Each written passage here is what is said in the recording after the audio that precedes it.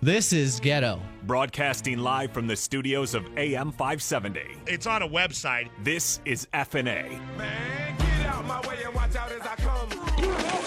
I am a god. Now what? Why don't you get out of that jumpsuit and let me smack that fat ass? That's a scary crew. As far as the product goes, Voice of a new generation, man. You guys are the young guys. are really at the top of their games. The two of them had something in common. We bring you radio ecstasy. Oh, it's beautiful. Broadcasting live from the studios of AM 570. FnA. FnA. Let it happen. This is the FnA podcast. FnA, man. It's the FnA podcast here on a Monday. I am not here to get my ass beat on Monday. With myself, Adam Osland, Adam Auckland, and Kevin Figures. We are glad to be back with you since Thursday's show where we had Cole Wright on, I believe. Our guy, Cole World, one of our favorites, Cole Wright, when he gave us an education on Texas high school football. Yeah. Maybe I can win some bar bets with that. I don't know. I just brought up Friday Night Lights for a second, and that was it. Just went off on a tangent. We set him off. Cole started talking about his glory days covering high school ball down in Texas. Set him off like that Snoop Dogg song in The Last Meal, which was his last album Good call. on No Limit. That's a good song with MC It's Ren. a good album. It is a good overall. album. I think Ice Cube does the chorus for that song. He does. Most of Snoop's albums are pretty damn good. Now, people have kind of softened on him a little bit lately, but even his church album, which a lot of people raised eyebrows about, was Take pretty me damn to good. church. He will. It was great. Got a lot of good reviews from especially a lot of people who were hating on it to begin with, saying Snoop is a gangster, he's a rapper, he killed somebody, allegedly. Murder was the case that they gave me. Yeah, but really turned himself around a little bit. I say my mom has like a great disdain for Snoop, and I Since never doing knew the why. Girls Gone Wild tape, he's turned himself around. I'd say so. Do we still have that music?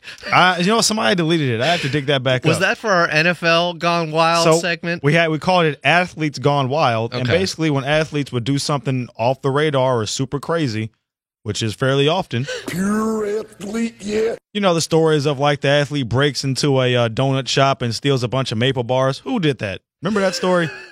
That was me. He stole it. No. He broke in, he stole like $20 worth of maple bars or something. Hey, if it was at Voodoo Donuts where they put the bacon strip on top of the maple bar, I couldn't blame him. That sounds like a little bit much. Golden Tate. And Golden he Tate seems did to have that? his head on so much straighter than Who's that. still balling? It was Golden Tate who had an excellent game, and the Lions lost to the Cowboys on Sunday. But yeah, 3 a.m. went to Top Pot Donuts in Seattle. This is back when he played for the Seahawks, apparently. Okay. See He had a if I can- craving. I guess so. Oh, they be double fish, no churros, man. It doesn't open till 7 a.m. on Saturdays.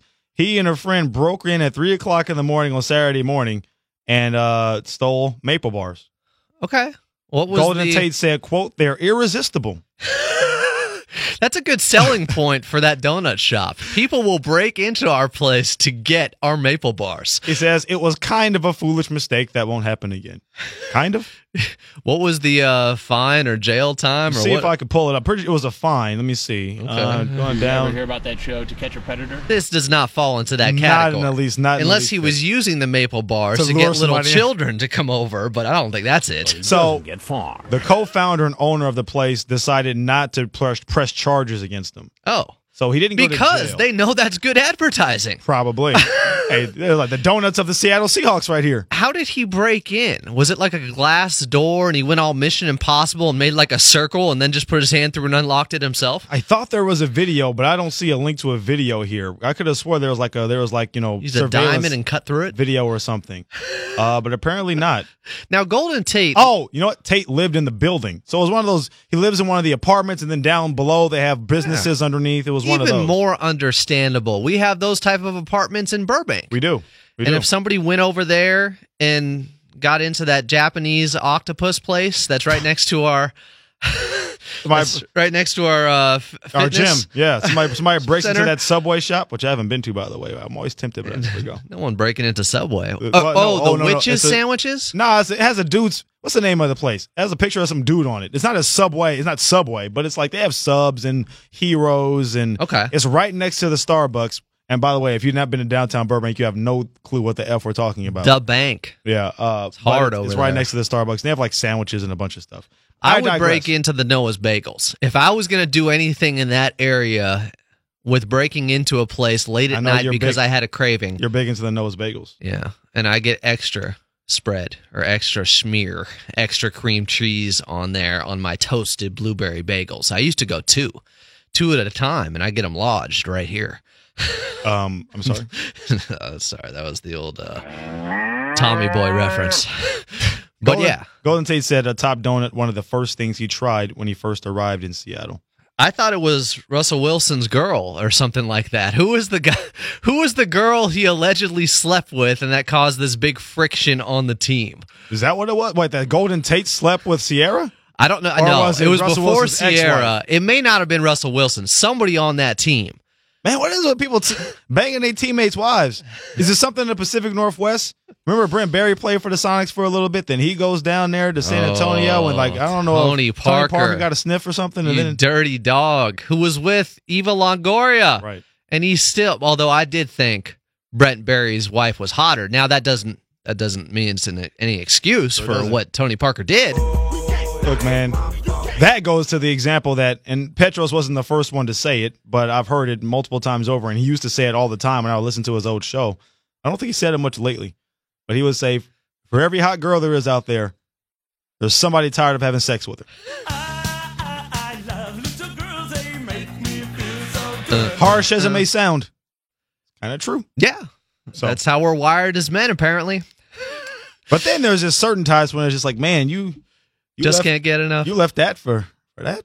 Yeah. I mean, and that seems like it's more often than not it works out that way. Without calling anybody out by name. Now, when it's T.I. cheats on Tiny, completely understandable. Yeah, But sometimes guys downgrade.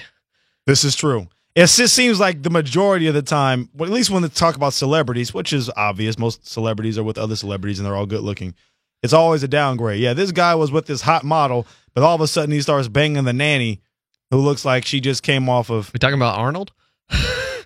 Well, I said I wasn't going to say any names, but yeah, some of y'all can pick up on what I was alluding to in that one particular example. Sure. Brad Pitt cheats on Jennifer Aniston with Angelina Jolie. Is that an upgrade? Some would say that's an upgrade. Teach their Might own. be a lateral move. I mean, teach their own. Again. Although at the time, yeah, Angelina was looking pretty good, but then she got so rail thin, like a drug addict. Right up your alley. Like she should have been in Requiem for a Dream. What are you talking about? That's perfect for you, Adam. That's what you look for. That's true, but I'm a weirdo. I didn't know Brad Pitt was like that. She was thinner than he was in Fight Club to show off those abs. Than that. Jesus. My God. Okay. Yes, we are listening to another edition of the FnA podcast. Before we get into the particulars of today's show, some housekeeping, by the way. Housekeeping? Yes. FnApodcast.com. Hopefully, You want a pillow? That is where you're listening to this show. You want me to jack you off? You can. Sorry. What kind of hotel is this? Also, click on the Amazon banner on the FnA podcast website, FnApodcast.com. Click on the Amazon banner before you shop at Amazon.com. Also go to RippedApparel.com if you like cool, kooky t-shirts. And you don't have to be ripped to wear them. Yeah, I grunt when I get my swell on at the Just gym. because we are. Yeah, I mean, you can buy a medium shirt even if your actual size is a 2X. I wouldn't recommend it because then the logo wouldn't be visible because like the shirt would just roll all over your stomach, all under your breastises, and nobody would. Your man boobs? It would just turn into a halter top at that point. So I think the one I bought for Petros was Did you have to flex when you double just said man XL. boobs? I didn't know. I honestly didn't. Adam just first of all, that doesn't make sense. I don't have man boobs. Adam said the word man boobs, and as he said it, he flexed his pecs. I just moved my arm over. I swear, no, you didn't. No, you didn't. Now, maybe they have a mind of their own. Is that what it is? Yeah. Yeah. They're like Tara Reid's boobs. They're going in different directions. Of course, hers are fake. Mine are real, and they're spectacular. And they were made in the gym. You can follow Adam. That was in stereo. Did you hear that? That was a quality drop.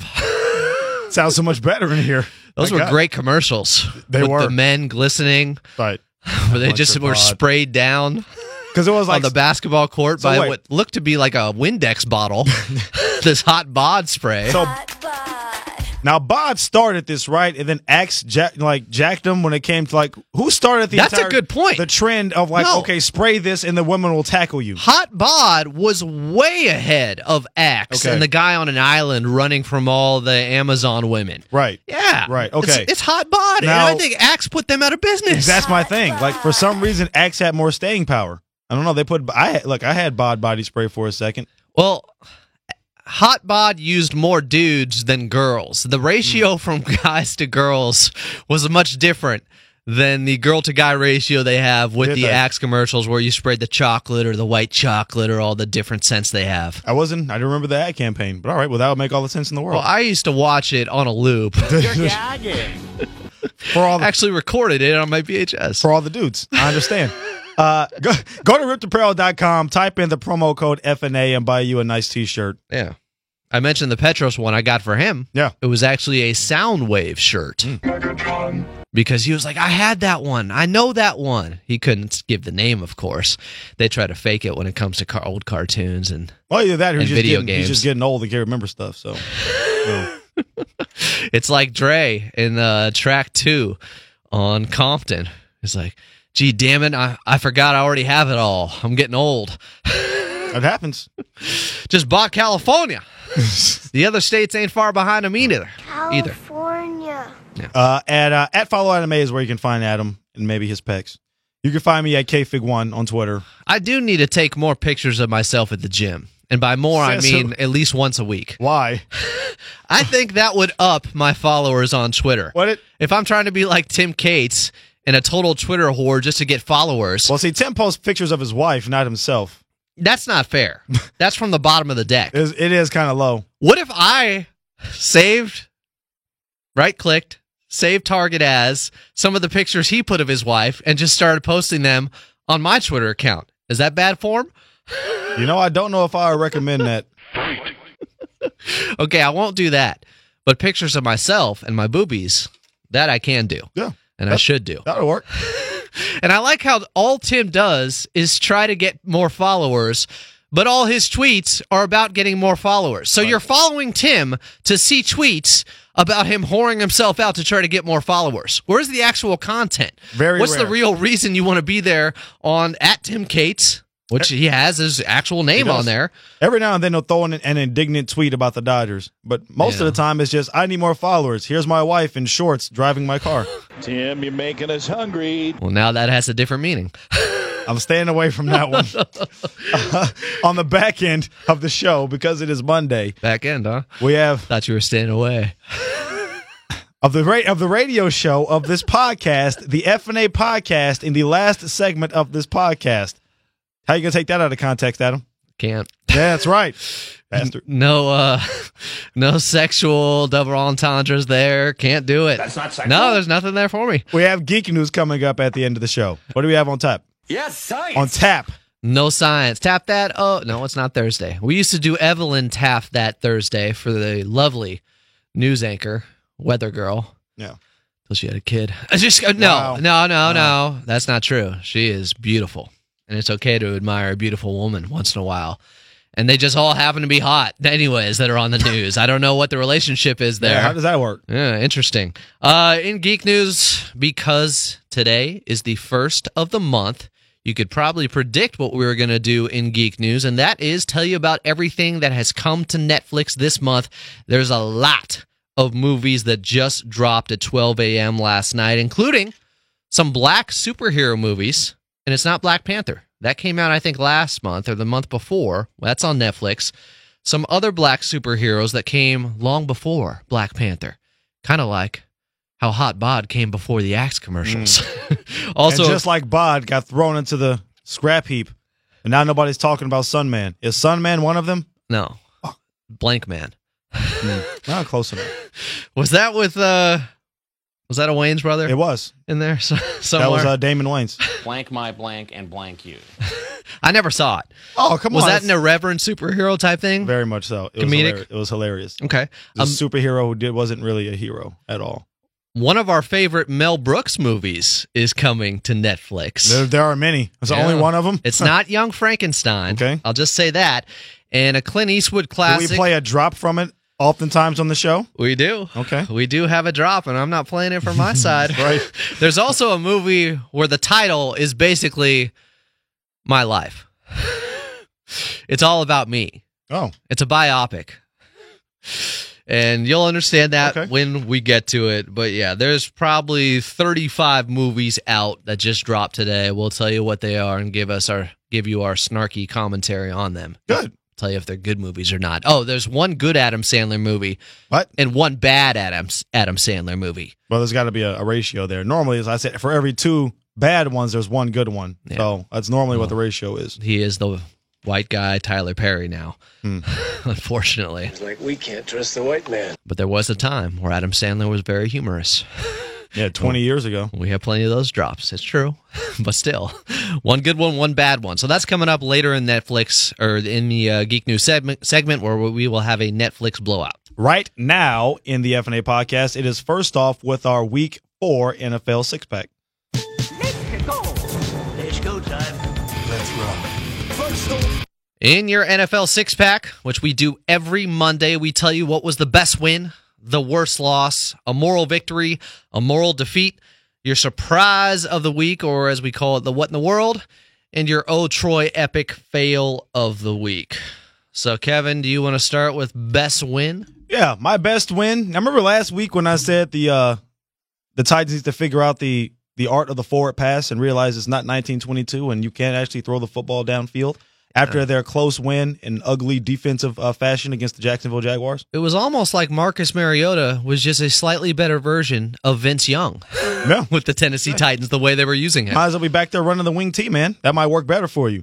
Well, Marcus Mariota just slapped me upside the head with the way he performed against the defending Super Bowl champion Philadelphia Eagles. Mariota, 344 yards passing, 2 touchdowns, and he could have been better, by the way. He was off, especially in the first half, with a couple of throws. This game wins the overtime. Excellent game. 26-23 was the final score. Yeah. But the Titans, had they made a couple of more plays, probably could have won this thing really going away. And it was really impressive to see that offense perform the way that they did. And Mike Vrabel being the gambler, putting on his Jack Del Rio boots, I guess, and going forward on 4th down over and over again at the end of the game. Didn't want to play for a tie. Says we're going to win this thing or we're going to lose this thing, going forward on 4th down and scoring a touchdown. So really impressive win. Albeit at home, but even still, against the defending Super Bowl champions and Carson Wentz, they look pretty damn impressive. Defensively, we know what they can do. They've been one of the best. What's their record now, the Tennessee Titans? What are they, 3-1 now? Because 3-1.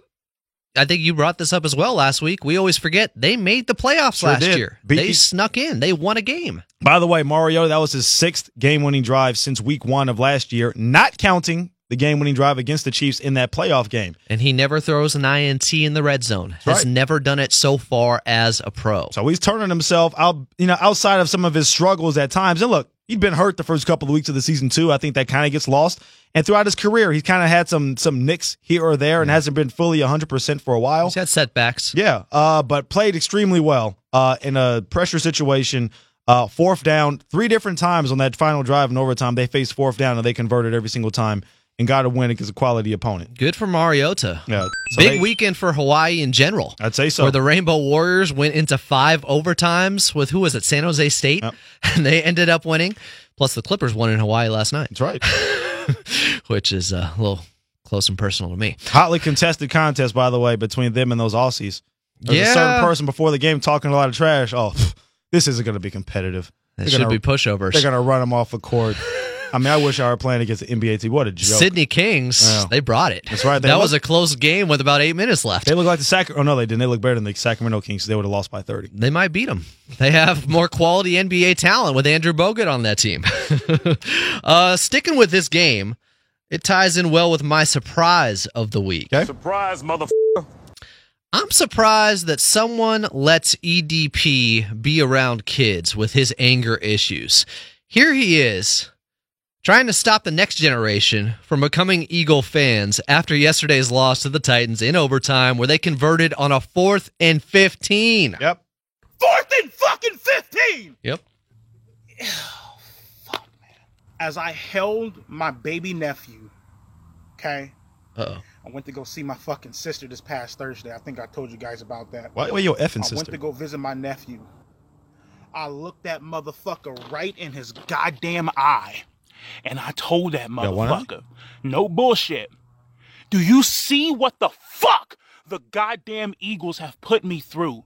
You feel me? Motherfuckers, oh my God, look at this hair. Motherfucker, the hairline, the fucking Eagles did this shit to me. You feel me? And I told him, I'm like, God is my fucking witness. You look me square in my fucking cold, black, dark fucking eyes, nigga, and you tell me I'm fucking bullshitting. I told his ass, do not get into motherfucking football. Don't watch it, and for damn sure don't be a motherfucking Eagles fan. Because if you become an Eagles fan, my nigga, that's gonna be the worst mistake of your motherfucking life. That kind of sums up every EDP video there. Doesn't it? Something tells me being a Browns fan probably slightly worse than being an Eagle fan. The Eagles, by the way, won the Super Bowl last year. Oh, did they? Apparently EDP already forgot. Yeah. I just picture him holding a toddler, getting up all close. The kid probably can't even speak yet. Dada? And the kid's probably not even crying, just confused, like, you need some help. Like the kid starts patting him on the shoulder. Like, hey, calm down, bro. It'll be okay. Those are words of wisdom to live by. You can say that. Jeez. So much heartache until last year. My God.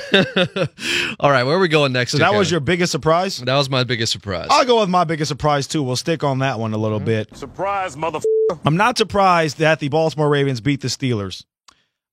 And especially not surprised that they gave up over 450 yards because I've talked about the Steelers' defense and how bad they've been the last 5 or 6 seasons under Mike Tomlin. My Super Bowl representative for the second year in a row from the AFC. Yeah, not looking too hot. Hey, the Packers won. Yeah, great. Hey, a shutout, no less, albeit against Buffalo. But even still. They got to play the Rams in the NFC. That's going to be tough. Yeah. Big Ben, Juju on that beat, Antonio Brown. That offense scored 14 points in the first half. Nothing. What happened to the Big Ben Antonio Brown connection? Where did it go? What? Fell off the tracks. Derailed. Done. Second week in a row, they've been shut out in the second half, by the way. Now they dropped 27, 35, whatever it was in the first half against Tampa last week, and I'll get to Tampa later on. But I thought the Ravens would be a competitive team this year and would not be surprised if they won the division. I thought they were going to be resurgent. I thought they'd be good this year. Mainly because Joe Flacco has pressure on him, and that's when he plays the best. Yeah. You know, when he's comfortable, that's when he sucks. That's when he's elite. And I like the Raven defense, but that Pittsburgh offense had put up in one of the best offenses in the league the first few weeks of the season. Ben Roethlisberger was leading the league in passing. I know because he's on my fantasy team. Not that anybody gives a damn, but that guy was winning games by himself on his arm. And this week just didn't have it, man. Like I said, credit to the Baltimore Raven defense, but I was surprised that this Steeler high-powered offense, even without Le'Veon Bell, was grounded the way that they were for the entire second half of the game. That was a bit of a surprise to me. In Pittsburgh, too, right? Yes, and they couldn't run the ball at all. James Conner, even without Le'Veon Bell, Conner had been fine. He's been excellent these first couple of weeks. They ran for 19 yards total. Yeah. That is the second fewest in franchise history since the merger. Le'Veon that was Bell. 1970. He's getting the last laugh in. Oh, he is. It's nice you laughing. We thought at first they could do without him. That offense was still potent enough. And the defense by now should have been fixed. But as you brought up earlier this season, Mike Tomlin was there for that reason. And they have gotten progressively worse since Bill Cowher has left. Sure have. And that's also, supposed to be his side of the ball. Who was the old defensive coordinator they had there? Who's now in Tennessee. Yeah. Whose defense is on the rise and playing great. Sure is. Starts with an L. Yeah, former head coach of the Bengals, was a longtime defensive coordinator, Hall of Fame defensive back in Detroit. I know everything about him except his name. I'm blanking on his name at the moment. Son of a bitch. Dick LeBeau. Yeah. Dick LeBeau. You got an L in there. Yeah, there's L in there somewhere. A lot of L's as the head coach of the Bengals. LeBeau knows defense. That's right. All right, I'll take it back to best win here. Okay. You win. For me, this goes to the evil empire, the cheaters, the avocado ice cream eaters, the dudes who kiss their kids on the lips for an uncomfortably long time. I'm talking about Tom Brady and the Patriots, who avoided what would have been their first 3-game losing streak since 2002 as they go Dolphin Cove on the Miami Dolphins yesterday, beating them 38-7. It's also a big win for our friend Cole Wright, who called out the Finns on our show last week. Called them frauds, basically. Big fat phonies. And they look like it, as well as us. We said, this is not going to hold up with the Patriots, and everybody jumping on and saying this is the end and Tom Brady's done and looks washed up. No. That's just for sports talk radio blowhards. We told you going to be done in a year. We told you this was coming. Yeah. Now, it wasn't a perfect performance from Tommy, who had 3 touchdowns but also 2 picks, but he is now 28-1 at home in divisional games since the start of the 2007 season because the AFC East, the least, is just that pathetic. You lose. Here's a more damning stat. The Patriots are 43-3 at home against the AFC East opponent since 2001 when Tom Brady plays the majority of the game. And now they have Josh Gordon, who caught both passes thrown his way. Julian Edelman is on his way back. And yesterday, even underachiever Cordarrelle Patterson caught a touchdown. Cordell's good, man. Cordell was good with the Raiders last year when they put him on offense. Now he was a bust because he was a first-round pick by the Vikings some years ago. Yeah. Turned himself into a pretty productive player. So, yeah, he caught a good pass and ran for a touchdown. He became the 70th different player to catch a touchdown pass from Tom Brady. You want to know who that ties the other quarterback that has passed it around to 70 different guys for touchdowns? Pop quiz, hot shot. So that'd be somebody. Is he still playing? No. Okay. Not still playing. Okay. Unlike Tom Brady, he jumped around to a lot of different teams, too. Was a high draft pick. Played a long time and bounced around a lot. Long time. He may have played till he was 40. Take it easy, over now. I'm getting old. It's not Favre. It's not Joe He Montana. played for a He team only that Favre Kansas played City. for, though. So he either played for Green Bay, Minnesota, or the Jets. Randall Cunningham? No, but that's a good guess. Vinny Testaverde. Yeah, he did play for a lot of teams. He also has passed to 70 different guys for touchdowns in the NFL. Tom Brady, though, has done it in one team, one franchise with the Patriots. And so I'm giving them the best win yesterday. Okay, good. Just because they dominated. Duracell did. Kicked ass, and I saw it coming. And so did Cole Wright. Cole more than me. Cole was a lot more bold than me in saying it. My God. He also went after the Chargers. He did. Who did not look great yesterday. Squeaked out a win. Well, since you mentioned the Chargers, I'll go down to them. I'll give them my my moral defeat. I like it. You win. We know wait, that's not a... We know Adam's boyfriend Jimmy Garoppolo was not playing, unfortunately. But to your point, at least it just would have been a loss. Right. Straight up loss. Defeat. Chargers and both of their fans really, really disappointed with that performance. And I'll give credit to the 49ers for playing that well. And this happens sometimes, too, when you don't see a guy for a while. C.J. Beathard played very well for someone who the team really couldn't game plan too much for. He played a little bit last season, but it was a different dynamic at that point. But the Charger defense, which is supposed to be a giant strength of this team, especially this season after all the resources they put into it, gave up a lot of big plays. They had that big white dude run for like 80 yards for a touchdown, that backup tight end. They kept Gus Bradley around when people thought he might be able to already parlay his great defensive coordinator prowess into another head coaching job. Now, they don't have Joey Bosa, and that's a big loss. That's probably their best defensive player on their defensive line, but even still, it shouldn't be this close against San Francisco. And you look at the Chargers and you look at their box score, every single week, pretty much, you say, oh, man, offensively, they're great. They're moving the ball. They're scoring touchdowns. It's like, man, but they bog down a lot of times for no reason whatsoever. Yeah. They drop passes at times. They get really inept at really inopportune times, and it puts them behind the 8-ball, and they have to have heroics. Yesterday, they were able to seal the game because their rookie, Derwin James, had a strip sack fumble at the end that they were able to recover. Derwin James might be their best defensive player very soon. Should be a Raider right now. But I digress. Actually, at least you got Khalil Mack. I'm sorry. That's terrible. You know, the guy they drafted instead of him is actually performing pretty damn well, Colton Miller. So, but as I said, I digress. Don't want to take away from the Chargers' lackluster performance, and I don't know what's a home game and what's a road game anymore when it comes to them, to be honest with you. Man, you might want to take away from that. They are on KFI. They are on our station. You were from sounding like Don Martin, Bill Clinton than Don Martin. I don't know how that... You saw what Hillary looked like. What was I supposed to do? Why don't you come have a seat right over here, young sugar? Let me tell you a little. Got this cigar. I'm going to take it. And all right. By the way, they missed 3 more extra points. I have never seen a team for like over the course of like 3 consecutive seasons with this many kicker issues. It really is amazing. There's 3 things you get with the Chargers. Underperforming from where their expectations were. Yep. Injuries and bad kicking. Sure have. Those are the staples of Chargers football. And it transcends eras and years. It doesn't matter. It's unbelievable. Unfreaking believable that. I mean, even if they find themselves in the playoff race down the stretch like they did last season. I'm sure they will. Yeah. I mean, we talk about kicking woes that cost them early last year, games they should have won if they had a somewhat decent kicker. Now, they won yesterday despite the fact they missed 3 extra points. I saw this stat. They've missed 8 extra points since week 1 last year. Now, 8. How long is the extra point now? 34 yards? I think it's like a 33-yard, 34-yard field goal, which, again, it's not a given. And even the percentage is not, 98.8, whatever it was before. It's now like 92 Yeah, or something. it's still relatively high, and nobody misses this high a value, I'll tell you that. Never tell me the odds. Yeah, I mean, my God. Yeah. The next guy up is the next guy down. Yeah, I guess so. They always choke for the Chargers. Yeah. My moral defeat You lose. goes to the Seattle Seahawks, who may have won the battle of the birds with the Cardinals, but they also got the bird from their own player in Earl Thomas, who, while being carted off the field with a fractured leg, flipped off his sideline, to which Pete Carroll claims to know nothing about, saying, quote, the stadium is so big, right? Big stadium. I don't know where it was aimed at. But if you read Earl's lips, it sure seemed like he mouthed Pia Sunhage. Oh, let's say I love you.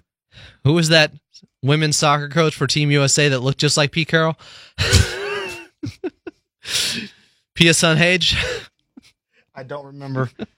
Not sure how to pronounce that, but I don't. Now, of course, it was a direct shot at the organization and Pete Carroll. The Seahawks didn't pay him. They didn't trade him to a team that would have, because the Hawks wanted too high of a price, according to Adam Schefter. And now Earl is likely out for the year. Linebacker Bobby Wagner, Tony Dungy's MVP vote in 2014, said this regarding the contract dispute with Earl Thomas. Quote, if he doesn't play, then he's not a team player. If he does come and he gets hurt, then he shouldn't have come. So it's a position that we get put in often, and it's an unfortunate situation. A no-win situation for some of these players. Le'Veon Bell, who's been holding out, responded to someone else who quoted that Bobby Wagner quote on Instagram and said this, shaking my head, exactly. Get right, bro, at Earl. I'll continue to be the bad guy for all of us. Say goodnight to the bad guy. Mm-hmm.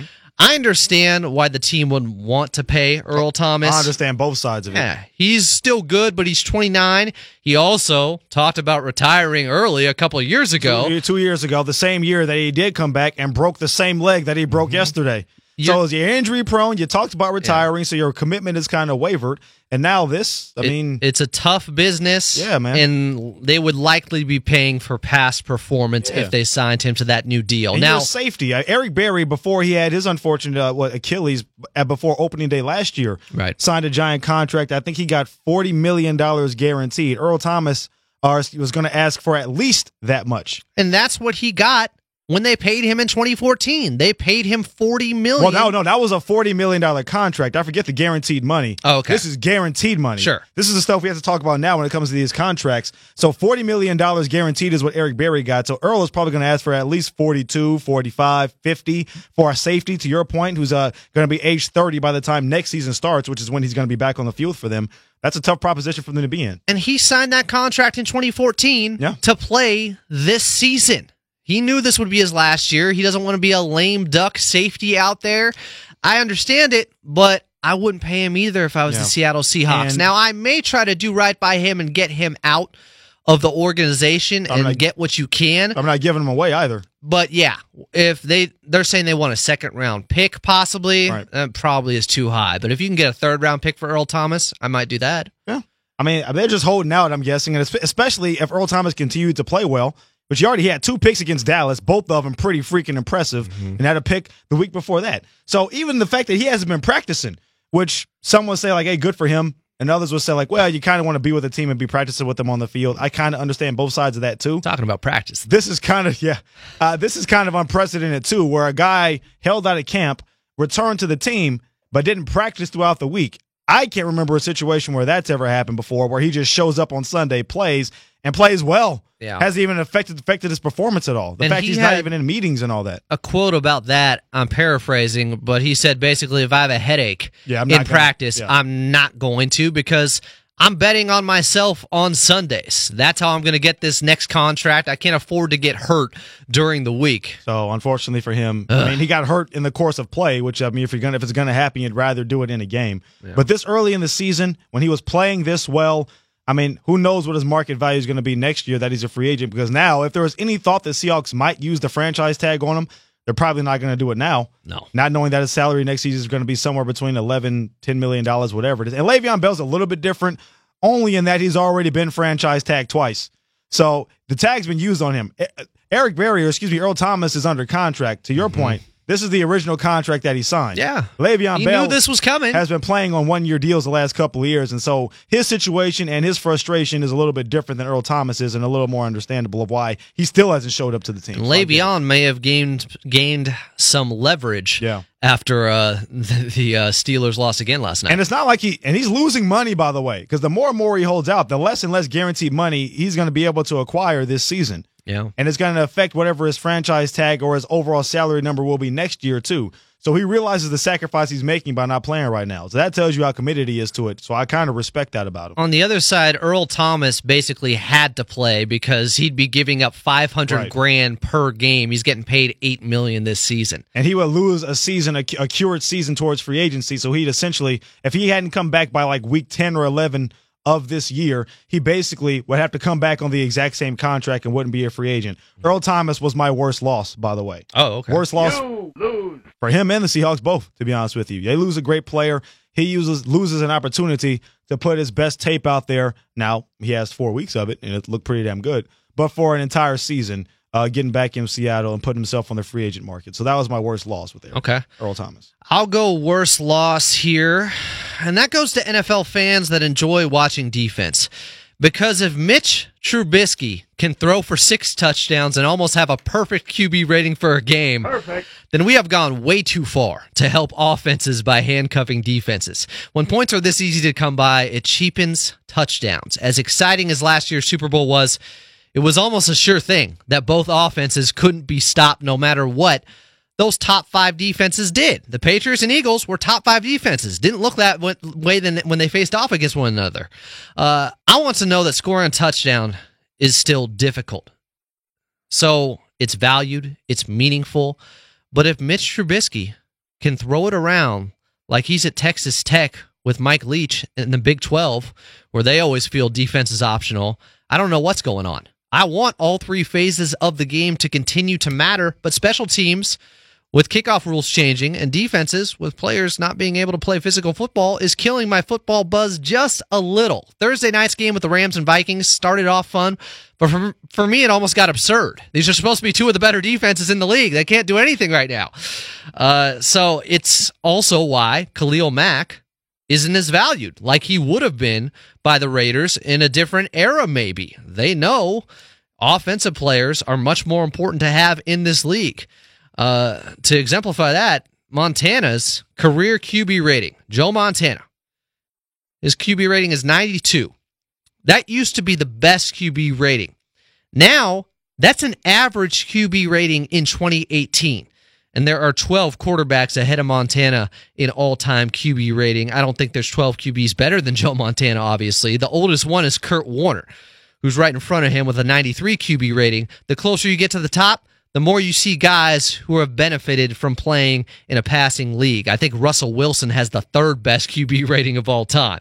And scoring is at an all-time high this year with teams averaging 23 points per game. You might have a tougher chance scoring in a brothel than on an NFL field right now. Echoing things I've been saying the last couple of years with a lot of these rule changes, and many of them I understand, especially when it comes to player safety. But as we get more and more into this, look, the NBA has changed rules, or with the analytics revolution and how much they value the 3-point line, higher scores, higher. That's just, and people are just more adept into that. That's what the fans want to see a lot more. Me, as a purist, I don't. Now that doesn't mean I want to see Jacksonville, Tennessee 9-6 every single week.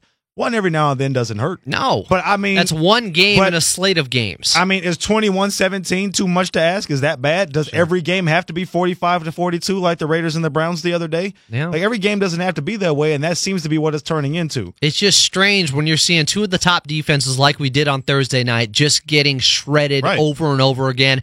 And I know offenses are more sophisticated than ever, but it's mostly because defenses aren't allowed to put their hands on people. You're handcuffed. I mean, it was bad enough when you did it in the secondary, early on when people were accusing the Patriots of beating up the Colts. It was like, okay, well, they have to put illegal contact in. Now, what people don't remember is that very next year, the Patriots actually came back, and I think they shut them out and beat them even worse than they did the year before when they accused the defensive backs of beating up the Colts. And then the Colts finally overcame them when they were down 21-3 in the AFC Championship game. That was a game the Patriots completely choked in that nobody talks about in 2006. In Indianapolis. Right before Indy went on to beat the Bears. I think it was a big play. Bears. Did Reggie Wayne have a ball pop out of his hands and then catch it or something, or fumble a ball? That sounds right. Late on one of their game-winning drives or whatever it was. Tom Brady threw a pick at the very end of that game. Sure did. To Marlon Jackson, I think it was. The Bucs defense is the epic fail of the week for me when it comes to this game. Okay. Because, yes, defenses in general have been handcuffed. They do not make it easy whatsoever.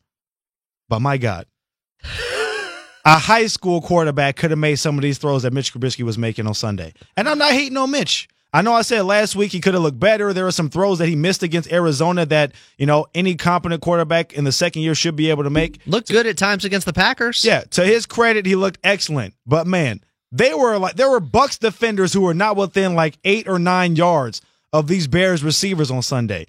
You would have to be totally inept to not make some of the throws that Mitch Trubisky made. At least it was two of those touchdowns were wide open. And many of the ones that weren't touchdowns but just giant gains, I'm telling you, go back and watch the highlights. There are not players within 5 to 7 yards of any of these receivers. It was bad. Now, the Bucs defense is horrible. I think they might be. So, Lovie Smith, what do you? I know where he's at. He's in Illinois. They might want to bring him back for as bad as this defense has been performing these last couple of weeks. Well, they said they're going to fire everybody, including me, the head coach. They might need to. Dirk has been looking so bad, which, by the way, he shouldn't have the job anyway. I said they shouldn't have fired Lovie Smith for Dirk Cutter to begin with.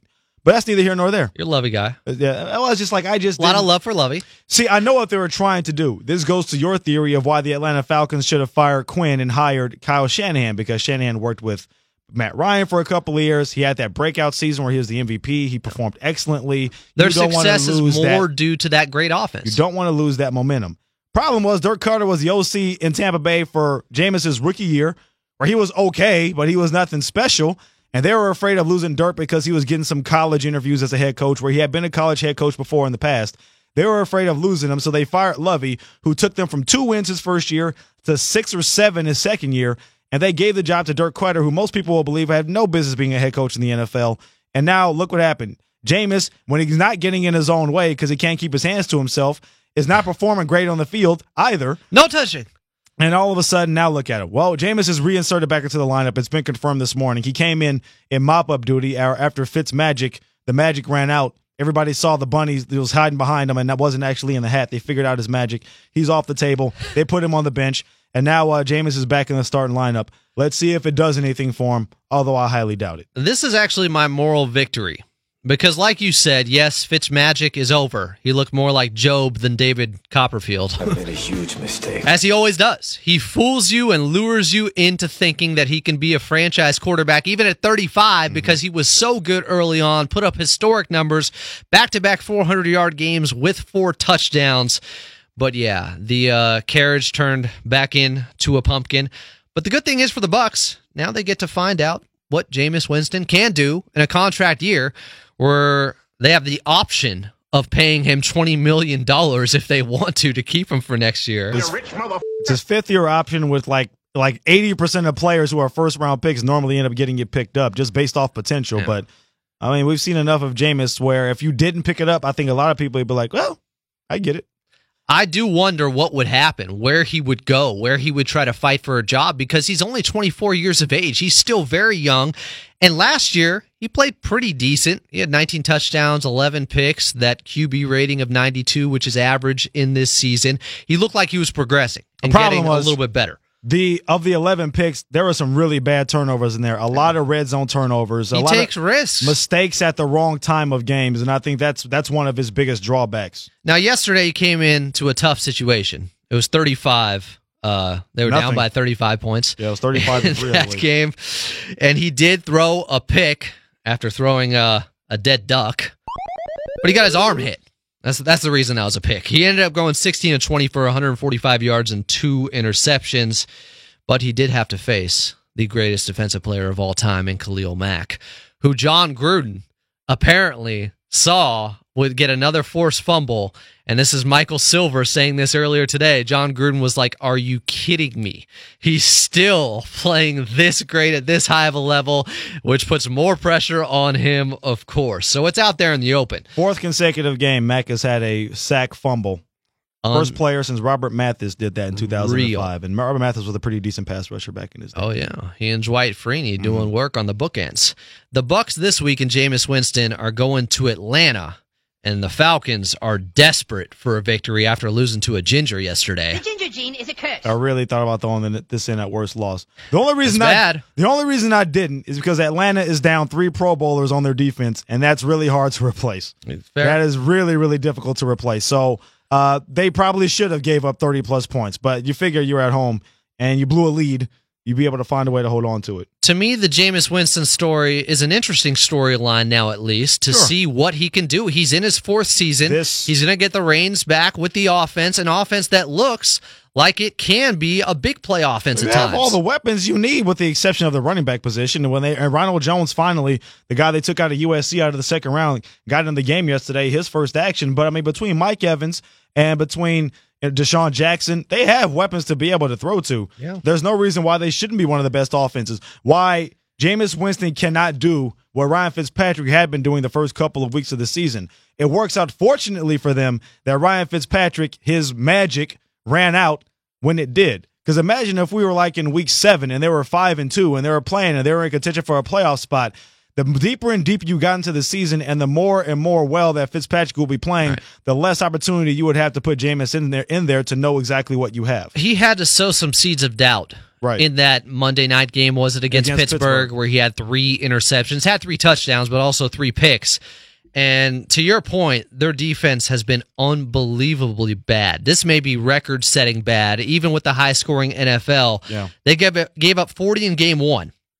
They gave up 21 in game 2. Okay, not too bad, but Philly hasn't been exactly scoring a lot so far. They gave up 30 in game 3 and then 48 yesterday to Chicago and Mitchell Trubisky. Yeesh. So Atlanta's going to put 35 up on them, I would guess. I would think easily. Calvin Ridley already has a touchdown. Right. Yeah, right now. Just haven't even started practicing for it yet. You got a left? I think I'm out. I have a moral victory, and that goes to the Indianapolis Colts. Coming back from a 28-7 deficit against the Houston Texans, we kind of went after Andrew Luck last week. I think rightfully so. You take him out of a game in a Hail Mary situation, saying, hey, maybe his shoulder isn't 100% right yet. Maybe he's not back. That's a pretty damn good throws yesterday, albeit he threw a lame duck on 4th down when it mattered the most. But that's neither here nor there. His overall stats, 460 yards, 4 touchdowns, no picks. By the way, no picks important. He did lose 2 fumbles. One of those was a bad snap by the center. When he had pressure in his face literally the entire day. I don't know if he had 1 or 2 dropbacks the entire day where there wasn't somebody in his face or at his feet. Well, he's used to that. Yeah, exactly. So maybe it shouldn't be a surprise. But he had one beautiful deep ball to T.Y. Hilton that was 50 yards through the air, a perfect strike right down the right sideline. If there are any questions about his arm strength or whether or not he can throw the deep ball, on a couple of throws, he also zipped one in on a 4th down in their last drive to force overtime in the 4th quarter. At the very least, he's showing the vestiges of what he used to be and maybe what he can be once he gets his feet back under him and starts playing and hopefully stays upright for longer than 2 weeks because his offensive line is still trash. Now, the defense is trash, but he can't do anything about that. Never has been able to. Yeah, but he put up more points. He looks like he's on his way to going back to the kind of player, and he spread the ball around, threw it to 9 different receivers on the day. Looked more and more like the Andrew Luck we've been used to seeing. Now, he was at home, but at this point in time, you'll take it however you can get it and wherever you can get it, because if you're a Colts fan, you haven't had a chance to see this for a couple of years. The Andrew Luck part of that game was encouraging. However, I forgot. This is my epic fail of the week. No. The kids are playing their tail off, and the coaches are screwing it up. This goes to one of the biggest coaching blunders I've ever seen. Yeah, I know where you're Worse than Don Mattingly in the playoffs, or Dusty Baker, or Pete Carroll running with Marshawn Lynch, or whatever PJ Carlesimo said to Latrell Sprewell to get himself choked. Oh, really? Whatever PJ said? God. It must have been bad. It had to have been his fault. Is Wayne Brady going to have to choke a bitch? The head coach of the Indianapolis Colts, Frank Reich, may have been able to come back against the Oilers in that famous playoff game, but he's never coming back from this. After doing Houston a favor this time around. This was worse, actually, than Chuck Pagano's fake punt. Whatever that was. Against the Patriots. Yeah. Where he had a center and a backup quarterback. Like a backup receiver lined up under center, flanked by like a defensive back. The Patriots had like 4 guys there to the Colts 3. They looked confused. They didn't call a timeout. They literally snapped the ball and just got tackled. Okay, that's the worst formation I've ever seen. But this coaching mistake cannot be topped. With the game tied at 34 in OT against the Texans, who had lost 8 in a row, by the way, going back to last year, the Colts went for it on 4th and 4 at their own 43 with 27 seconds left in a tie game. That was the play I was telling you about with the Andrew Luck underthrow. Instead of punting and accepting the tie in a game you had 69 minutes and 33 seconds to play for the win in. At that point, you do not go for it and risk not getting the first and putting the Texans within 1 play of being in field goal range. The Colts don't get it. Yeah. And the Texans go to DeAndre Hopkins for 24 yards. They kick a 37-yarder to win it after missing the first attempt, right. where Frank Reich tried to ice the kicker. It normally works in reverse, where like they make it before you ice them, then they miss it afterwards. Yeah. Instead of being 1-2-1, the Colts are now 1-3. The chances of them pulling that off anyways with 1 timeout left and under 30 seconds from their own 40 on a 4th down play where they were just trying to get to the first down marker. It wasn't some big play that was going to automatically put them into field goal range. The chances were slim. Yeah. I would say live to fight another day, you idiot Frank Reich. And this is different to me than what the Tennessee Titans did. Because of the field position. They would have had to kick a 50-yard field goal with Ryan Suckup. He's got Suck in his name. And I looked it up. He's only 54% in his career from 50 yards or more. So, and in a pressure situation like that, there's even less of a chance he makes it. That's totally different. Is all the difference in this situation. Than what happened here. There's aggressive and there's stupid. You make calculated risks and decline others all the time during a game. If you're always playing to win, Frank, then just go for it all the time on 4th downs, right? But no, you don't, because you can always put the other team then in a better position, and the risk-reward isn't worth it. It was so asinine to see him do that, but it's the NFL, and coaches make mistakes all the time. This is one of the worst I've ever seen, but we see clock management all the time, constantly. In half the games, at least. It doesn't end. Yeah. Every single season. I mean, like I say, in half the game, like there's at least a couple of games a week where you say, well, that's interesting. It's like, I swear, I don't know what radio host said this some years ago. It's like every team should hire a clock management coach. I've been saying it for years. Just hire a clock management coach. It's so important. Yeah. Jobs are on the line, and you're screwing it up. For like 15 years. It's and they do nothing but say down, distance, situation, field position, all that. And that's literally all their job. Frank Reich afterwards said, we're not playing to tie. We're going for that 10 times out of 10. That play just has to work. That sounds nice until you're 9-7 instead of 9-6-1 and you miss the playoffs. If you're going to make low probability calls and go with your gut decisions all the time, you're going to end up like Jack Black Del Rio or Blackjack Del Rio. Right. Actually, most of those actually worked for him. He did. But when he got lucky in one season where they went like 7-1 in what, 1-score games? 9-1. 9-1? Yeah. Okay. Which is kind of unfreaking believable. Yeah. But you can't count on that. Right. Jack. All right. There we go. There's the NFL six-pack for the week. Oh, we got a late add to the show. Petros Papadakis is coming on next to recap what happened in Week 5 of the college football season. We'll talk Stanford losing to Notre Dame. He was on the call for the Ducks in Cal. And some big picture Pac-12, as well as, how you get into the playoff and manipulate your schedule like Alabama does every single year. I want to talk about that impressive USC win against Arizona and their quarterback Their running quarterback who was running on one foot. It was hobbled. I want to talk about that. They still could have won that game. They should have won that game. I thought it was going to turn into Pac-12 after dark. Was USC going up around 24-0? I think they were up 24. It was either 24-0 or 24-7, something like that. Yeah. Before it all went to hell. I'm sure you guys know how Petros feels about USC and their coaching right now, but I'll be very positive about it. I like to rile him up. I'm sure he'll be pretty positive about Clay Helton and the way things have gone these last couple of You know weeks. what? I want to ask him about his old buddy Pete Carroll, too. Because the hard ball he played with it's not Marshawn Lynch, but with Earl Thomas and what transpired yesterday. No doubt. All right, so we'll get into that with Petros Papadakis coming up in the very next segment. FnA Podcast. I'm going to go in there flying, man, and read this like it's supposed to be read, because I've had it.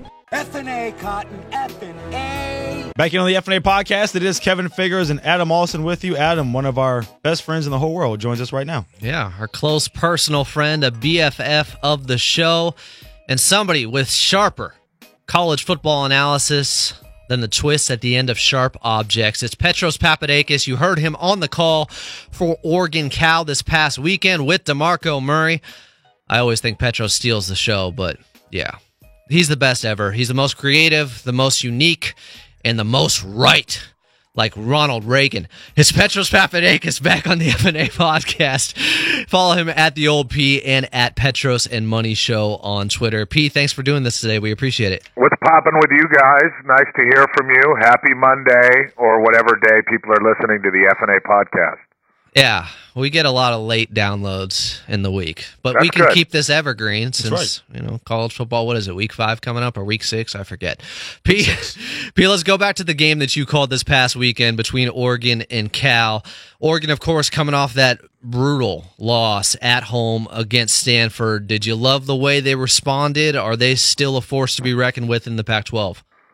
Well, I think they're a force to be reckoned with. There's no doubt that the cupboard was not left bare by my TV partner from last year, Mark Helfrich, because they have some good players, and they're veteran players, and they were recruited by the previous regime. Mostly Helfrich's people, like Justin Herbert. That quarterback is an absolute freak show.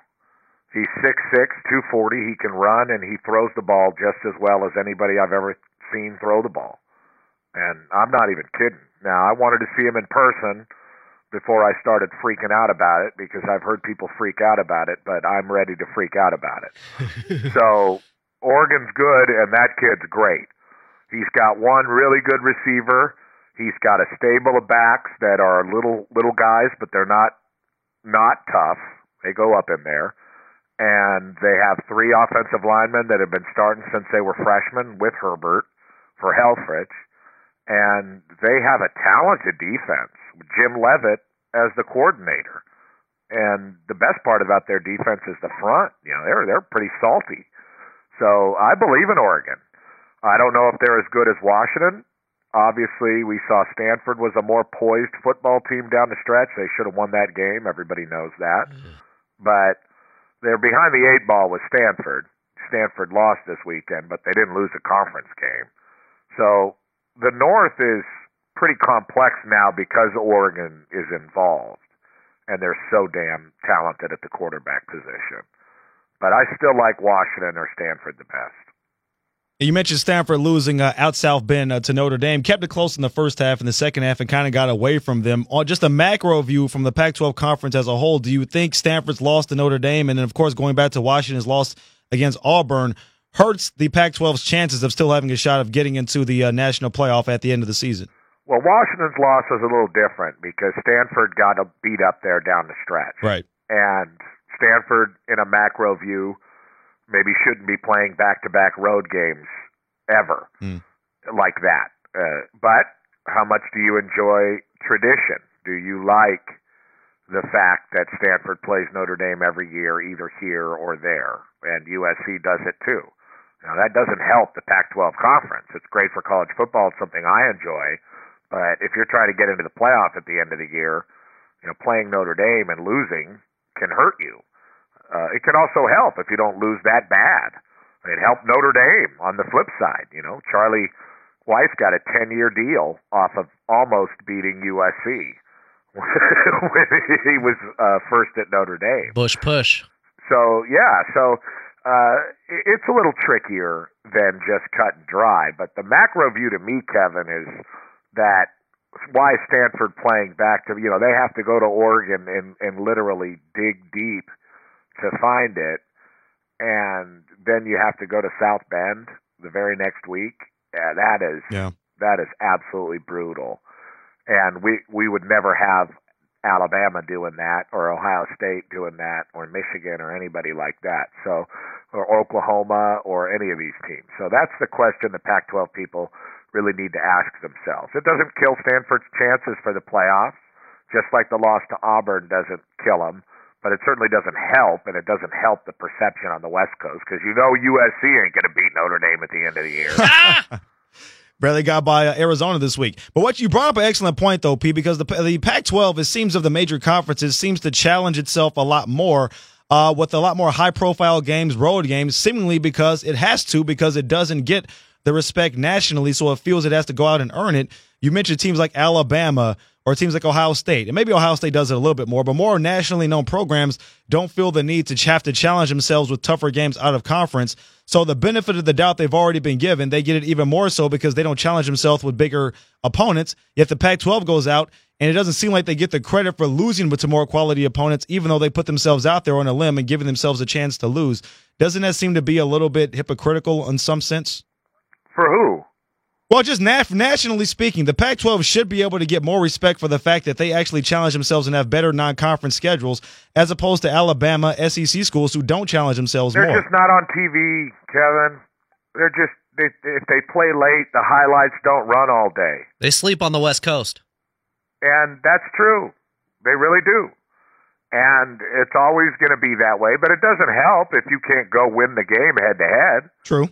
Like, you're absolutely right. Everything you said was absolutely right. But, and the bias is real. I don't think anybody would tell you that it's not. But at the same time, when Alabama, who is the gold standard, they take care of themselves. They play a cupcake in November. They manipulate medical red shirts. The SEC does all kinds of things. But when they get in head-to-head matchups, they win. And that justifies the position of the people on the East Coast. Now, unless it's USC. USC dazzles people. They're old people that used to watch football and talk to their kids about football when there was only 1 or 2 or 3 games on a weekend. They watched USC play at the Coliseum, and it was palm trees in Hollywood, and it has its own draw. But Oregon, yeah, they're manufactured. It's kind of a Nike, ESPN deal. It's sort of force-fed to people. Stanford doesn't have a fan base. Washington is so far up there, they might as well be, I mean, I love Seattle more than anybody, but it might as well be Canada to the people on the East Coast. Really. So where are we? Cal is an elite public school, not really a football place. I mean, it's just not the same vibe. We have a different lifestyle, and our football is different. Now, our scheduling can improve. That doesn't mean we can't tweak that. Just because we have an old model like Dodger Stadium doesn't mean we can't do some renovations. And they should be tweaking the schedule. We shouldn't send teams on a Friday night and then play on the road the next Saturday late at night, and then a nighttime again. I mean, that kind of stuff has to be tweaked and aggregated, as Matt would say, by experts and weirdos, so the whole thing is not slanted against the conference.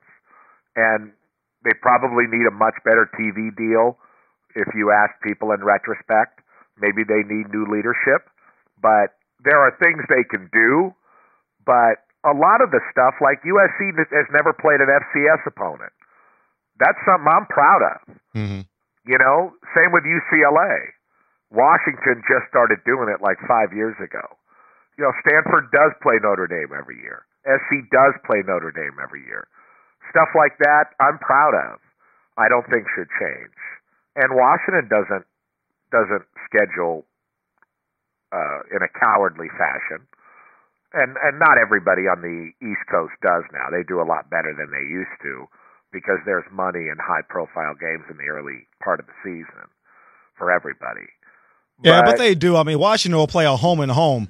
I mean, Alabama hasn't played a true road game in how many years? No, and season? You know what? Florida hasn't either. Until somebody, no one dings the SEC, Kevin, in the playoff. The fact that they play a cupcake in November and one less conference game, right? There's no penalty for that. That's not considered by the committee when they consider it against a team that didn't do that. Mm-hmm. That's not part of their consideration. I have asked the committee in private conversations that we're privy to with the analysts. They do conference calls and you can ask them questions. You talked to Condoleezza Rice? She wasn't on there. It was the head of the committee. Pat Hayden? No, he wasn't on there. Was it Jeff Long or the guy that replaced him? It was. Or are you even at liberty to say? No, I'm at liberty. I Okay. just forget. Okay. Yes. But I remember asking that exact question, and it is not considered, point blank. So if it's not considered, there's your answer. Alabama's not going to do anything different that's not hurting them. And frankly, they've built a great model for themselves to be successful. And maybe that's on us to do a little bit more of on the West Coast. Yeah. But I think we can do that without losing our identity. And it doesn't help that they won 5 of the last 10 championships, and the Pac-12 is coming off a 1-8 bowl season. It's Petros Papadakis joining us here on the FnA podcast. P, after UCLA lost to Oklahoma, we all thought there was still some progress there. They played better than they did game 1 against Cincinnati, but now they're 0-4. They lose to Colorado. Are they regressing? Are things getting worse for Chip Kelly right now? I don't see good body language. It's concerning. The whole thing is kind of weird, and it doesn't seem to bother Chip. And I always go into it like, hey, Chip knows what he's doing. But I'm with you. But more and more as we watch the season unfold, they have a very tough schedule. A lot of teams that maybe we thought weren't going to be very good are pretty darn solid, Cincinnati included, and absolutely Colorado. And here comes Washington, and they don't F around. Not with their front seven and their back. I mean, their front seven and back seven, with the linebackers being part of both, are disgusting. I mean, they're great. They let him play with 14 guys? What the hell? Yeah, maybe that's why. And they have a great run game, and they're going to be able to run the football. And Chip is, suspending people, moving people around. I think maybe even he should be more dramatic. Put guys from offense on defense, put guys from defense on offense. I mean, really muck it up. That's what Bob Stoops did when he came to Oklahoma, and I think like 9 or 10 months later, they won the first BCS title. Is that what it is, P, at this point? Just, throw a bunch of stuff at the board and see what sticks, because what you're doing now isn't working? Doing. Yeah. I haven't agreed with it the whole time because they've been in some of these games, but at this point, and DTR is not accurate. Yeah. He is not playing well. And he's a true freshman, that's okay. And if Chip wants to ride and grow with the guy, then it's going to be painful like this.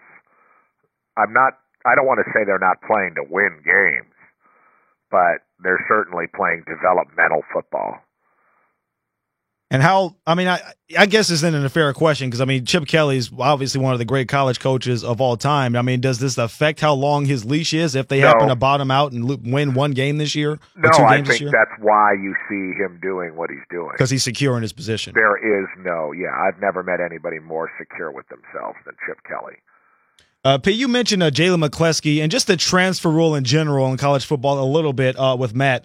Last week on your show, and then it came to a head a little bit this weekend when Clemson hosted Syracuse, and that came down to the wire because their star freshman quarterback Trevor Lawrence went out with a concussion, and of course the other guy played better anyway. He did, and Kelly Bryant, who's transferring out because he was going to lose his starting job to Trevor Lawrence, is now out of the program. What are just your general thoughts on this transfer rule, and I guess how players have been using it so far this part of the season. You mentioned McCleskey has been a contributor to Oklahoma State the last couple of seasons, wasn't happy with his production these first couple of games. He decides to leave, and Kelly Bryant, who maybe it's more understandable, was a senior that took them to the playoff last year, and he loses his job and decides to transfer out as well.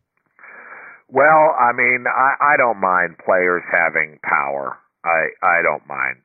The coaches move around and do whatever they do. They pull you out of your high school. They talk to your parents, and basically your parents give you to some football program. I don't mind the players being able to move around. I don't really agree with the Jalen McCleskey situation. I mean, I would never have quit on my football team, I don't think. I mean, except I did when I was a Cal, and I was very young. But when I became an upperclassman or a veteran, that kind of thing, I wouldn't even have thought about it. But then again, I wasn't playing college football to be in the NFL. I had a whole different kind of vibe. So if these guys are trying to have football be their living, I don't really begrudge it. And if that leaves a football team high and dry, it's like, hey, recruit, move a guy. It's college football. It's an adventure. Go for it. Petros, is this Notre Dame team, are they possibly better than the team that went to the national championship and got smashed by Alabama? Is this Brian Kelly's most talented team, now having beat Michigan and Stanford handfully? Yeah, handily. Because they don't need to be exquisite at the quarterback position to keep doing it and to beat people and beat really good, sound football teams, because they play great defense, and it doesn't matter if it's Ian Book or Wimbush. They know exactly what they're doing offensively. In a similar way with the system, like Ohio State with Urban Meyer's team, the way they can just start that thing rolling and knock people over and go forward. And I think what Brian Kelly's done at Notre Dame, love him or hate him, is a great model of how to be modern at an elite university with an identity and still be physical. Yeah, Bill Callahan. And stay true to that identity. And what about Clay Helton? Yeah. I mean, that's what we're looking at with USC. So a pile. Yeah, so I think that's kind of more of the bottom line with Notre Dame. It's better when it doesn't matter who your quarterback is, because I mean, you look at Alabama and Nick Saban. He's not stupid. He's a great coach, and that Tua is so talented, and Nick knew it, but he also knew that maybe that's not what the football team needed, because they had so much success just being themselves without doing things because this one player is really special. There's only a few programs in the world that can afford to do that, and Alabama's one of them. And they maintain their identity now, even though Tua's finally made the move to be the quarterback. So it's doable. You just have to have a great coach to do it. Hey, you mentioned Clay Helton there a second ago. I mentioned USC getting the 24-20 win over Arizona. Pac-12 after the dark almost got him. Is that the worst win that USC has had in recent memory, just considering how that game played out? They ran the ball better, which is what they talked about they needed to do, but a lot of penalties, I believe second most ever for a USC football team, the most since they had that crazy game back in 2007 against Washington, when they got penalized left and right. But, I mean, is this one of the worst wins that you can remember USC having in its history? Well, to be honest, they compared this one to a lot of the games that I played in back in the Paul Hackett era. So you're an authority on this. Basically, I could tell you exactly, because we would win games like this kind of in spite of ourselves, just because we were more talented than our opponent, and it was almost always in conference. So, I recognize that really well. It looks like my football team out there, and it's indicative of what's going on at USC. I don't think there's any. You can't just turn around one week because you can't run the ball at Texas and say that you're a hard ass and tell everybody you're a hard ass and use a fullback for one drive and think everything's okay, or beat Washington State and act like you beat Alabama. That's the type of football team they have. Hey, beat this. It is going to be an absolute circus all year long, and I don't see an end to it. I mean, I don't really see a direction offensively. I saw Aka Cedric Ware had a good game, but Arizona's been giving up a lot of yards on the ground, so it's troubling. I think if you're somebody that cares about the development of the football team, because 18 accepted penalties, 20 penalties in the game, that's pretty mind-boggling stuff. Having a lead and not protecting the football in the fourth quarter with your backs because you're not often in that situation, or maybe you don't practice the situation well, or maybe it's not emphasized, or maybe the kids just made a mistake. I mean, that's the thing about UCLA, too. It's like you never know what's being said behind closed doors or what the coaches are actually trying to accomplish. But when it's not being accomplished or executed, it can look very ugly, and there's a number of reasons as to why that no one will really ever know, because it's from a bunch of different perspectives. There's a lot of guys out there, and then there's a bunch of guys coaching and perceiving the whole stupid thing. So I can't tell you what's going on in their building, but whatever they're doing isn't working. Whoever was the color commentator Saturday night on the USC I think it was Arizona game, Rod Gilmore. It seemed like he was echoing what you've been saying for years about the frustration of them not being physical in the trenches, and that's what the USC alum has the biggest problem with. But I want to ask you this, Petros, because you covered the Pete Carroll era accurately and fairly. In fact, I think when it ended, you said it could have been even better, actually. They could have dominated even more. But now he's been in Seattle. He's had success. But this situation with Earl Thomas, we talked about it last segment. He flips off the sideline, and we all suppose that's directed at Pete Carroll. But there's another side to Pete, aside from the rah-rah players coach, right? He's very cutthroat, and that seems to be bleeding into his NFL tenure now, too. I just want to get your thoughts on that because you're so close to USC and you know Pete Carroll so well. Well, that's always been the talk about Pete is, he does a great job putting on a show for everybody, but in real life he's very cutthroat, and there's people he cares for, there's people he doesn't, and he knows how to get after people if he wants to, and he's also very stubborn and very competitive. And look, you think Urban Meyer's really that great of a guy? I mean, you read all this stuff, Or even John Wooden, could be tough on his players, but very affable in front of the camera. He turned a blind eye to a lot of the stuff back in the day. There's always people that... Hey, Mike Riley, though, the real deal. That's true. Good point. Mike Riley? Yeah. One of the good guys. Yeah. Pete Carroll wasn't offering Petros orange soda when they sat down for a meeting. Never. That's right. It was like cherry 7-Up, right? It was very rare. No, it's just always about Pete. Look at me throw the football. Yeah. Look at my cool-looking face. But I think even at the college level, after a while, you see enough to stop believing. Yeah. And look, every coach has a shelf life. Every single coach. And I think Pete's reached his there too now. Because at a certain point, you start losing people. Pete's strength is having guys compete and get after it and play defense and pull for each other.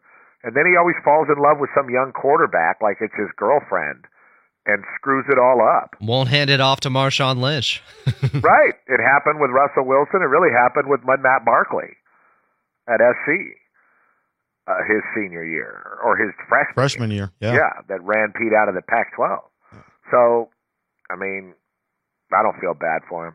Do you think there's any credence to the rumors that he could be back on the USC sidelines at some point? I bet he'll try, yeah. But I hope there's a lot of people that remember that it was because of Pete, the 4 years or whatever, that he dragged his feet during the Reggie Bush investigation.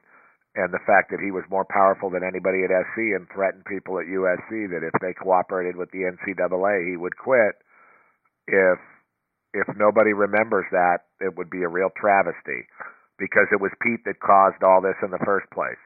He dragged his feet for 4 years and caused the sanctions. He had his lieutenants hired and promoted at USC in Kiffin and Sark, two people that drained the program and led to the Clay Helton era. And I don't think anybody should forget that. I won't let them if I'm still talking, but they might do it. I mean, they hired Lane Kiffin to be the head coach, for God's sake. That's true. Then they hired Steve Sarkisian over Chris Peterson. Now, I mean, do you think what's your confidence level? That's true. I mean, do you think Swan being in that chair, who didn't have much of a connection from that standpoint, it makes it any different, or is it still USC all under the same umbrella? I don't know what Swan does in that chair. Yeah. I don't know if he has the power to make the hire, or if he's just a guy in a polo that raises money. I wouldn't let any of the famous guys you hired to be the AD make any more hires after what happened with Pat Hayden, and now the presidency of the university is in flux. Right. So I have no idea. None.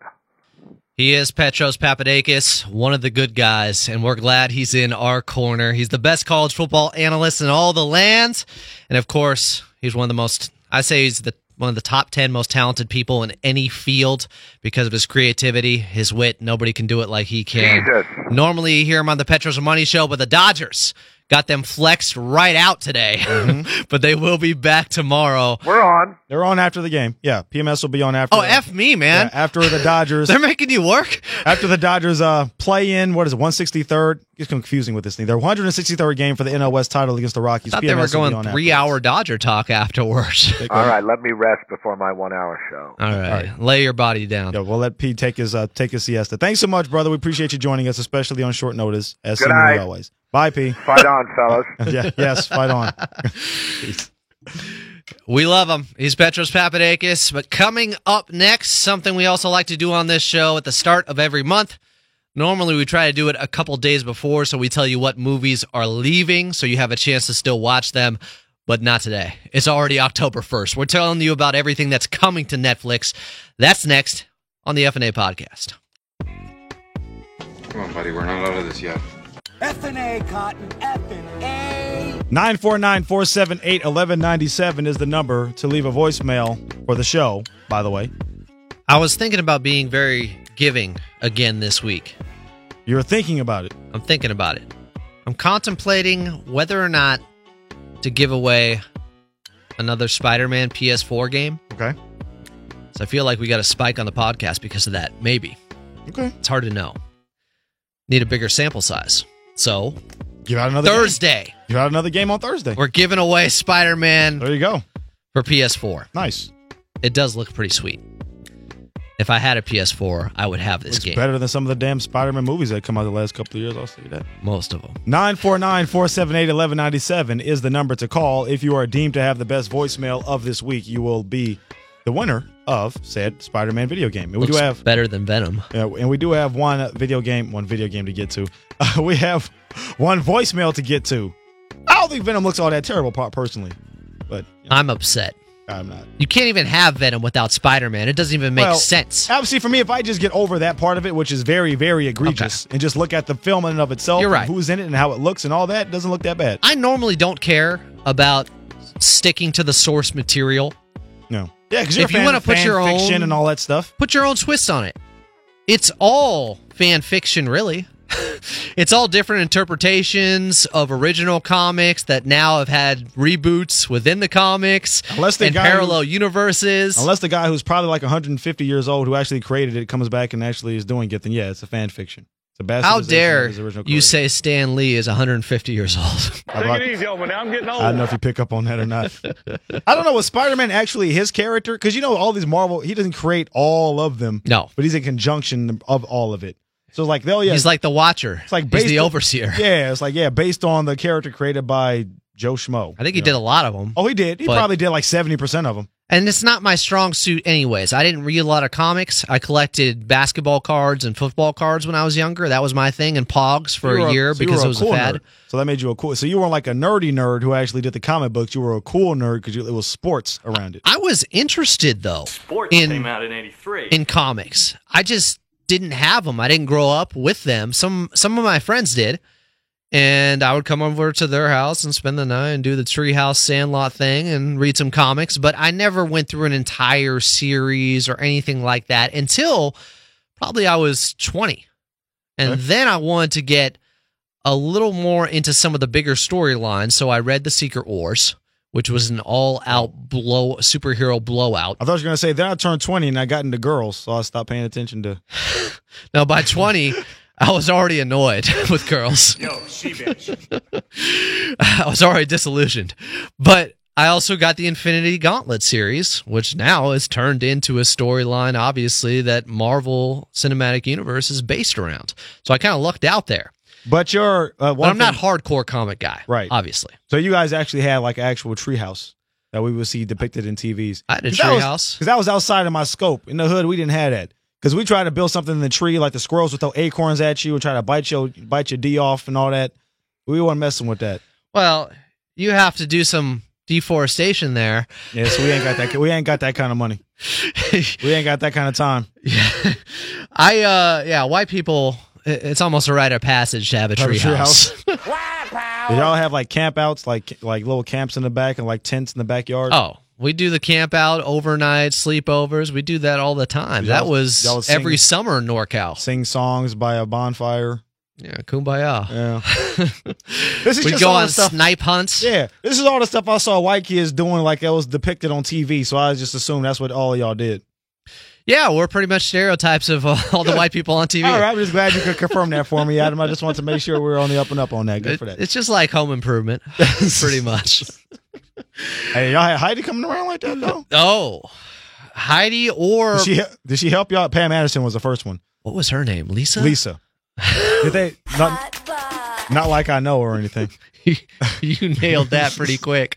We couldn't get Dick LeBeau earlier, but Lisa, Pamela Lee Anderson's first role, I think, on TV, which she was in like 10 episodes maybe of Home Improvement. Some things are more on the forefront of the mind than others, Adam. I don't know what to tell you, man.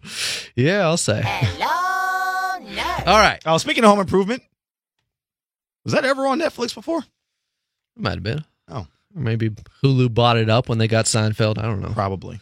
All right. We got a Netflix reveal in Geek News. Nerds. What is a nerd? Lone gunman. We're playing D&D tonight. You want to come? Gangsters, what's up, guys? Beekman's World! Don't be jealous that I've been chatting online with babes all day. Just keep your power gloves off her, pal. Brace yourselves, gentlemen. So it's October 1st. Yes, the first of the month. The white people can sing this song in the tree houses. I'm sure you all did. I'll play. Have we used this before? We have not. Well, great. Rarely ever is it actually the first of the month that we're recording this when we actually do this segment. So it's pretty apt. We have to break out Bone Thugs for this one. Now we always have to record on the first of a month. I don't know if that's care if it's necessarily Sunday. true. You know what? Have fun with that one, man. I might call and leave a voicemail for that show myself. Art of War, is it? I think so. Is it? I think so. Okay.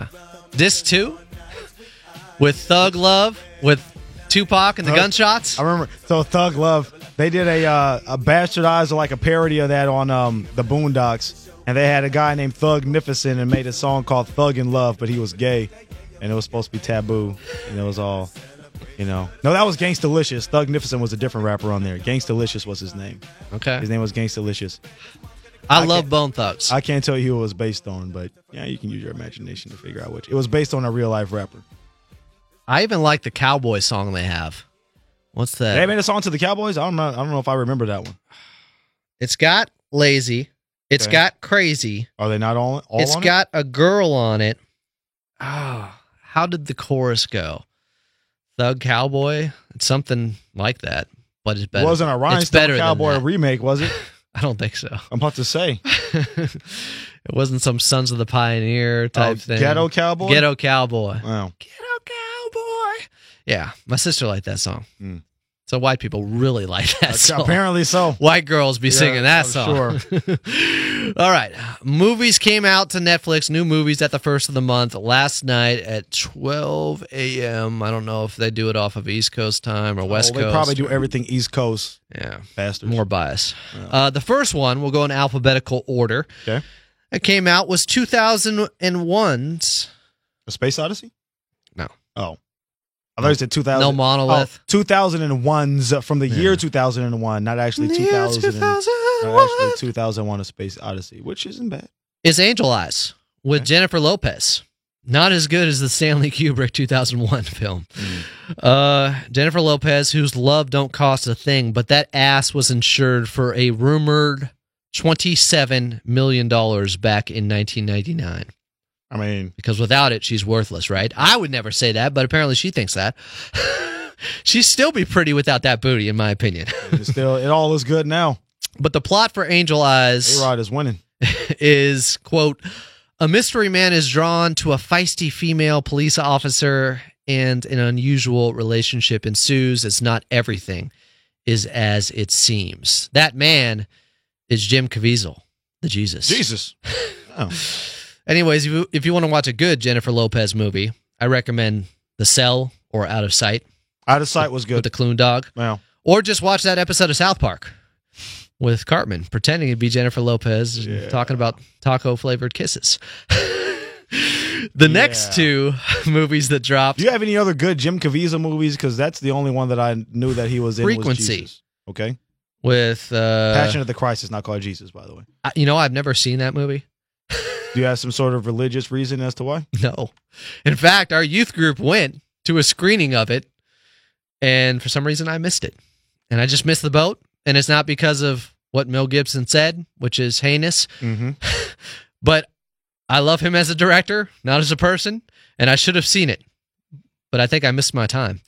You missed your time. I might have it on VHS if you want it. I've read the Bible. I know what happens. You just don't want to see Jesus brutalized and beaten and spat on. Heard it's pretty gory. I understand. It was extremely gory. Yeah. It got a rated R rating, right? Yeah.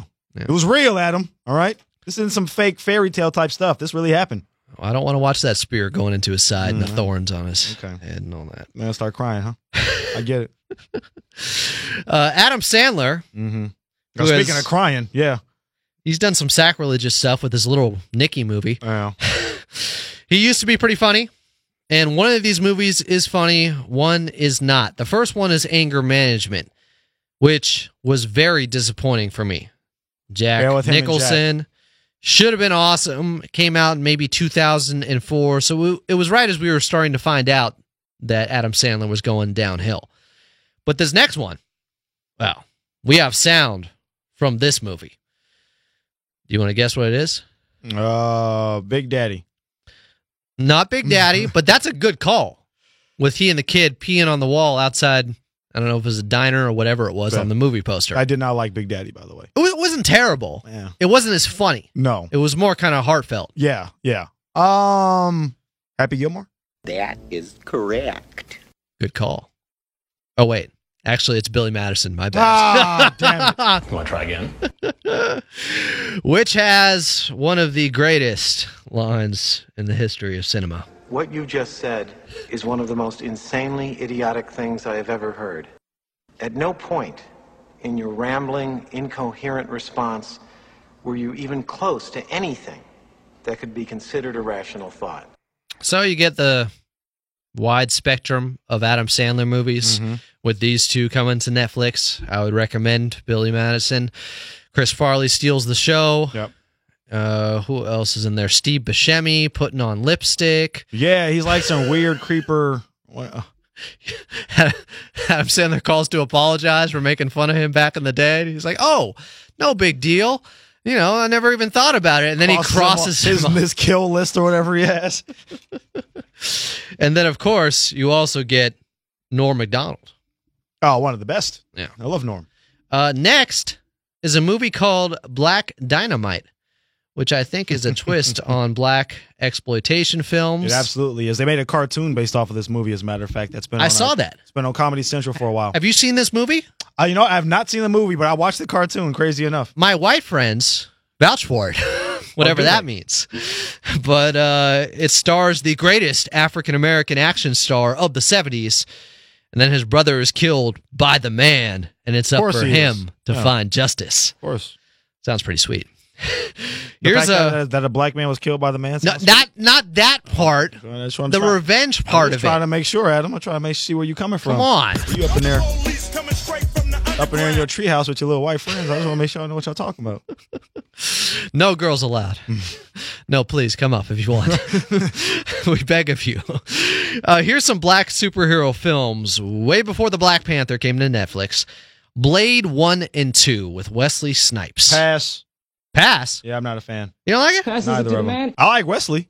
I just wasn't a fan of these movies. Okay. They're kind of divisive. I think they're okay. Guillermo del Toro did the second one. They're fun, but not great movies. Yeah. Whatever. It's comic book, right? It is. Yeah, that Blade's Marvel. I did like this line from it. Some mother effers are always trying to ice skate uphill. Yeah. Sure. The Mel Brooks classic, Blazing Saddles. One of the best. Is on Netflix right now. And this guy is basically a superhero. Cleavon Little or Mel Brooks? Or all of them? Or Gene Wilder? All of them. Yeah. They'd be a great trio. Specifically, this line that is a staple on this show and has been for many years, and David Magdaleno tries to sneak it into on-air broadcasts sometimes. Hey, where are the white women at? Where are they at? It's a good question, Adam. Been searching. Not in my treehouse. Oh, I know where they are. They're all over this next movie. Empire Records. That's out. Doesn't have one black person in it, unless you count all the music in the record store stolen from black musicians. That's right. Tell the truth.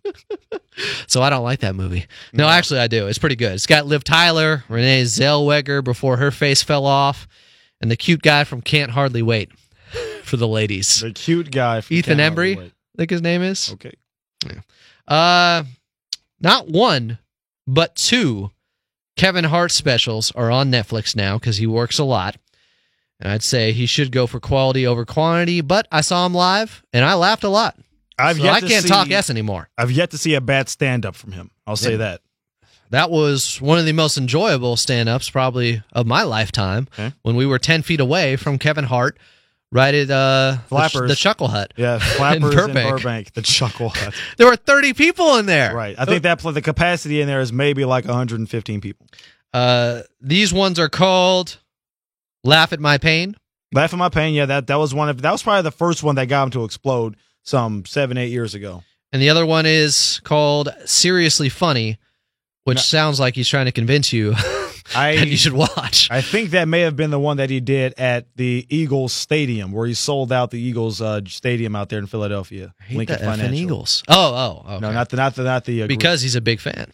Couldn't get on stage last year after they won the Super Bowl, though. Yeah, well, did make fun of himself yes. in the promotion for Game 1 of the NFL season between the Eagles and Falcons. Right. That was pretty good.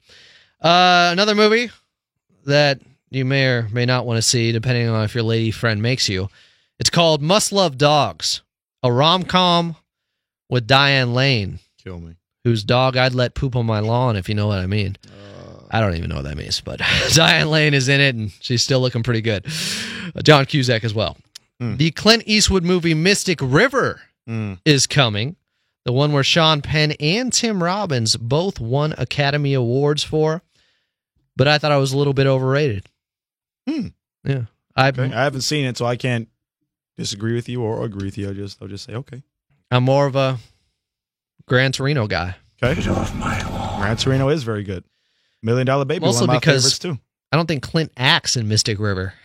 Oh, he directs doesn't? it, but I don't remember him being in it. Okay. Which is fine, but I love Clint. So do I. Here's one that did not win any Academy Awards. New York Minute with Mary-Kate and Ashley. What the hell is that? This is one of the Olsen twins straight to VHS type movies back in the day? Yeah, but this came out in 2004 when they were grown up and pretty hot. No, before their faces melted. So one of them was like coked up, right? And then they had Yeah. the other. And, oh, that's right. That's right. That's an Adams girl. That's right. Exactly. Right. Adams type. You can get a bump. Get a bump. And a blump. Yeah, right. Now, this is not their best work, believe me. My sister made me watch the Olsen twin movies back in the day. You don't say, huh? And How the West Was Fun wasn't too bad. I saw they're on the cover with like coats with like boots and stuff like they're cowgirls or cowboys or whatever. Mm-hmm. I think they were, I don't know. Yeah, they had some spurs on. Yeah, no thank you. Here's a good movie, but I haven't seen it. It's Sergio Leone's. How do you know it's good? Speaking of Westerns. It's a Sergio Leone movie. I don't mean nothing. Did the good, the bad, and the ugly. People can have fistful of dollars. People have duds for a few dollars more. I don't think it's nice. It's like they bought your approval for a few dollars for a movie you haven't even seen. Well, it has an 8 on IMDb, which means something, but not everything. Right. I need to watch it. Mm-hmm. It's Once Upon a Time in America, where Robert De Niro expands his acting repertoire by playing a Jewish gangster this time. Oh. Very different from all the Italian Sure. mobsters he's accustomed to playing. You're right. You're right. The movie Pay It Forward with Kevin Spacey, Mm-hmm. also known as the white gay Bill Cosby, is out. And I'm guessing Spacey has never paid it forward, considering he's now being accused of sexual battery by a massage therapist. He probably wishes he could disappear like Kaiser Soze. And how well did his last movie do that came to theaters? Like Not 12 people much. saw it? I think I netted like $22 or something. Not like $520. I'm not exaggerating. You're Like- right. Like less than $1,000 is how much he got. Good. Yeah. Another He used that sicko. for his legal fees. There you go. Paul Rubin, Mm-hmm. a.k.a. Pee Wee Herman, has his classic Pee Wee's Big Adventure back on Netflix, directed by Tim Burton, written by the late Phil Hartman. Mm-hmm. Should probably revisit that. Been a long time. Phil Hartman or Pee Wee's Adventure? I'd go to Phil Hartman's grave, maybe, but Oh, he wrote it. Because I know you knew Tim Phil so Burton well. directed it. Yeah. It Phil, the voice also of, gets an 8 on IMDb. No, Yeah. maybe a 7. Phil, the voice of Troy McClure from The Simpsons. Colon blow. He was probably the best character actor type guy ever Yeah. on SNL. Yeah. Robin Hood, Prince of Thieves, Good one. starring a guy who can't act, but it's still a pretty good movie, Yeah, right? it's good. Yeah. I like it. Funny. This was before Kevin Costner did Waterworld and The Postman. He was on top of the Yeah. world. God, Waterworld was so bad. Now, for my money, the Disney cartoon of Robin Hood is the best. The one with the fox. Yeah. Yeah. That was a good Little one, too. John and Robin Hood Right. running through the forest. In fact, the fox Marianne, is hotter than the one in this movie, where Marianne is played by Mary Elizabeth Mastronio. She's a handsome woman. I see. She's a Sigourney Weaver type. Ouch. Well, I don't know. some You people have are into it. You have an affinity for animated animal cartoon females anyway. So Yeah. any real life woman will lose. We to all that. do. I Any just real admit life to woman it. will lose to that anyway. That's not necessarily true. Oh my I mean- God, I feel so good. I'll admit that Jasmine's like number one at the top of my list. Wow. While acknowledging she's not real, she's at least human. Jasmine has an ass on her. Take off your clothes. She got some spunk to her too. Jasmine will smack me upside the head like, "Oh yeah, give me another." Would you like to show her the world? You ain't lying. Well, no, she had a tiger. This carpet might be old and dusty and it don't fly. Just use your imagination, girl. Don't worry about it. He's nude and thinking bad thoughts. All right. Somebody who might smack you for that comment, Jackie Chan. His best movie is coming to Netflix, or is here now, which means it's not The Tuxedo, but Rumble in the Bronx. Is that your favorite? That's mine.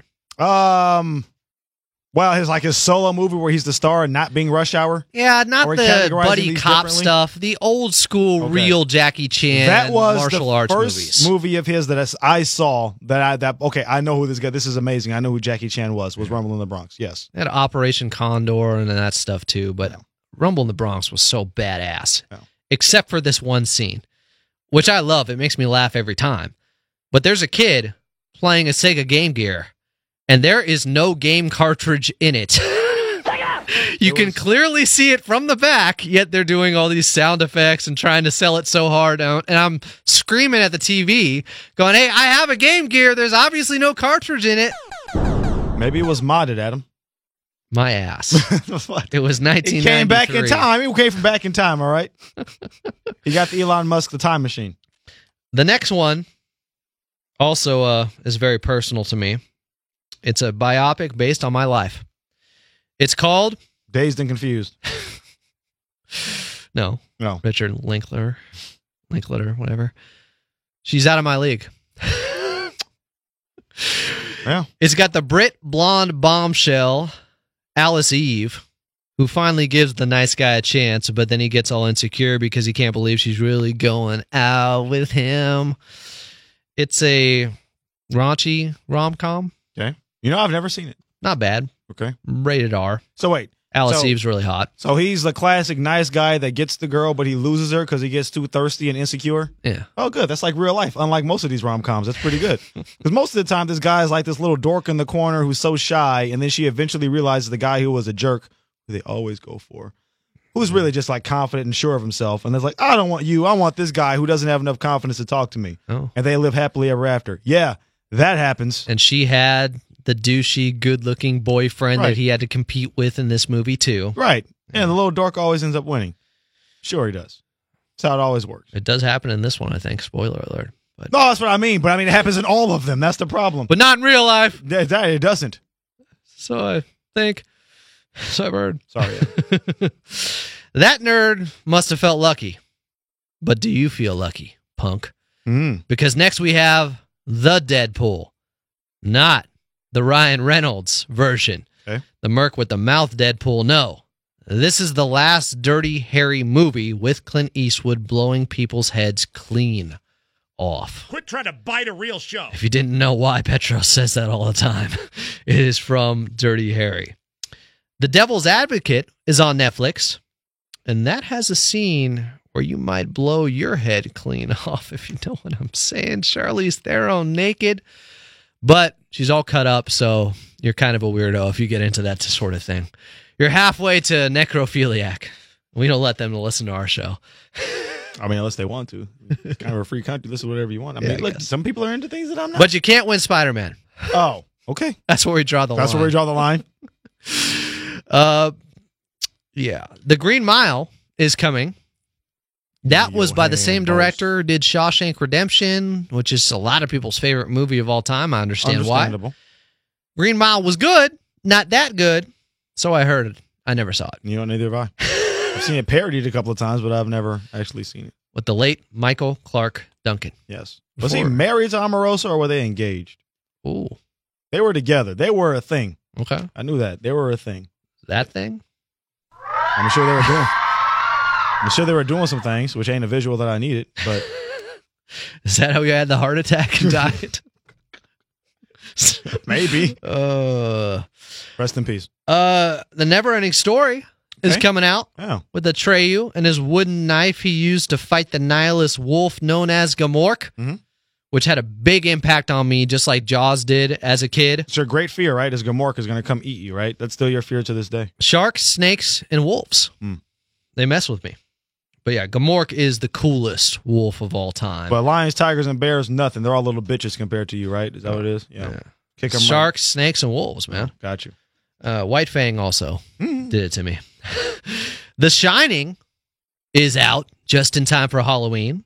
Doesn't have any wolves that I remember, but it does have a bear pig performing fellatio. Any comment on that? I'm just trying to conceive it. I haven't seen The Shining. What? Yeah, I haven't seen The Shining. Now's the time. I don't know. After that last description, I think I might pass. It is one of the creepier scenes. I think I might just look at the Cliff and Aretha Spark notes if they have that on Shining and just do that. And random. I have no idea what's going on there. So it wasn't even necessary to the particular scene or anything that was happening. Seems like it's... Did it help set the scene? Like, oh, there's other weird stuff coming kind of thing? You know, maybe we'll have to both watch it together. Maybe we won't. Maybe just that scene. I think we'll have to pass. Over and over again. I think I'm going to be busy. Till we get to the bottom I'm of going what's to be happening. busy on that day and time that you asked me to I watch haven't with given you that day and time. I'm sure I'll be busy either way. I know you've seen this movie because there's a famous Kevin Figures sound drop from you talking about V for Vendetta with Natalie Portman and you saying, because she had a shaved head, and I waxed that thing all day. I said I'd shine that thing all day. I misquoted. But yes. V for Vendetta was a very good movie too. Yeah, you freaking lefty liberal. That's not no, it's just a movie. I just like the film in and of itself. Here comes D-Mac. Yeah, exactly. Has nothing to do with any political affiliations or what I feel about the government or anything. And yes, Natalie Portman is bad, even when she's bald. Even to this day. Now, if you don't like that image of Kevin shining her head all day, maybe you could instead think about Seth Rogen and Elizabeth Banks having sex and Zack and Mira make a porno. A love story about people coming together through porn. There's got to be a better way to say that. I had heard of that. I always thought that was one of those, like, not another teen movie, goofy comedy, here's some boobs for every 5 minutes kind of things. No. I didn't know it was an actual movie. There's some heart to it. I just looked at the title. I'm like, yeah, this looks stupid. And some penis. No. Of course they don't show anything. I'll pass. Wait, did you say Seth Rogen or Joe Rogan? Seth. Okay. First, I thought he said Joe Rogan. I was like, Joe Rogan, X? Well, he's doing the play-by-play. Oh, perfect. Or he has them on their podcast. Yeah, on the podcast, doing it right on the table. Perfect. There you have it. There's everything that came to Netflix last night that you can watch right now. I could check in on a few of those. I might check in on The Shining. I'll add that to the list of iconic movies I haven't watched. Stanley Kubrick. God knows there's many of them. So I'll add that to the queue. With Jack Nicholson. Here's Johnny. I know that line. Yeah. You see? I mean, you shouldn't get to say lines from The Shining if you haven't seen it. Now, I do the same thing. With The Godfather 3. Just when I thought I was out, they pull me back in. I started watching that about 2 months ago. And stopped? I stopped about 10 minutes in. It wasn't because it sucked. I got sidetracked and I never got back to it. It probably did suck from what I remember. I don't know. It probably isn't that bad as long as you don't watch the first two right beforehand. Yeah. And you're comparing quality-wise with those. It's been a while since I've seen the first two. But I just know I had never seen 3. Okay. I was like, maybe I should check in on it. 949-478-1197 is the number to leave us a voicemail. We do have one voicemail to get to today. We'll get to the rest of your voicemails should you send them in, and hopefully you do, especially if you're interested in getting that Spider-Man video game. You should do it. Again, 949-478-1197. Yeah. One voicemail to get to. Let's take a listen. Okay, for this week's 6-pack, I really only have 2 because by the time I drink the second one, I get too sleepy. Best win is the Tennessee Titans, my local team that I kind of cheer for just because I like the city happy. Against Philadelphia, that's pretty good. Against the Jaguars the week before, that's pretty good. Yeah. The worst loss is my Detroit Lions, which is just... Oh, by the way, can't wait to hear what Eat That P says about the Titans. The worst loss is the Detroit Lions. Just, golly, you got to kick Dallas while they're down, and you had a chance and you didn't. The Ryder Cup, quite short and quick. They suck, man. They don't. They're just so upsetting to watch. No cohesion. Now you got Spieth and Reed kind of chirping at each other about, Reed, said some bad things about Spieth, so Spieth didn't want to play with him, and they just couldn't keep it at the door and just play together. Just a ridiculous, showing. 17.5 to 10.5. Tony Finau, who I was telling you about, did play well, 2-1 for a rookie. I thought it was pretty good. We'll talk to you later. I heard Tiger and Phil both went 0 for 6 in their match play. Tiger, in Tiger's heyday, was historically bad in the Ryder Cup. Yeah. I've always felt, and maybe you, I don't know, we could give 2 Fs about the Ryder Cup. And like unless we win, the Europeans care about it more and always have cared about it a lot more than we always have. Because otherwise, it just doesn't explain that we be that bad, regardless of whose soil that we're on. The real interest level was just because Tiger is peaking. He's back. We want to see as much as possible because we don't get another major till next April. Yeah, there's always some general interest in that when people can rally around the country when it comes to a certain sport. Yeah, it's easy for the novices and the peripheral fans to jump on board. So people get into it. The scoring is somewhat complicated if you don't know what's going on. But generally speaking, I've never felt that the Americans who play in it really give 2 Fs about the Ryder Cup all that much. So are we making excuses, though, Kevin? Baby. I mean, I just couldn't get the ball in the hole. And I wanted to, but I just couldn't do it. And maybe this is a better question for our golf expert Tori, who just left that call. I don't know. But we won in 2016. Yeah. So the last time we won. It was the first time we won in like 9 years or something. Yeah, it was like, and before that, it was a long stretch before we won too. I get a sense we don't put as much emphasis on it as a country together with our individual golfers as much as they do over there. That's just my opinion. I have nothing to back it up with. I don't have any evidence, but it just perception of it that seems that way to me. Did we also not care because it was in France and what's in Paris?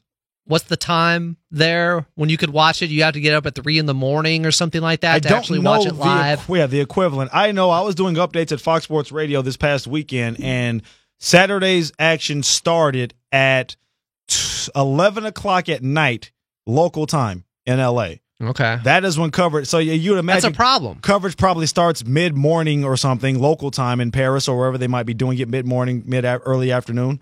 Yeah. So, yeah, it's a giant time difference. I don't want to watch on tape delay like the Olympics, which they still do, which is insane.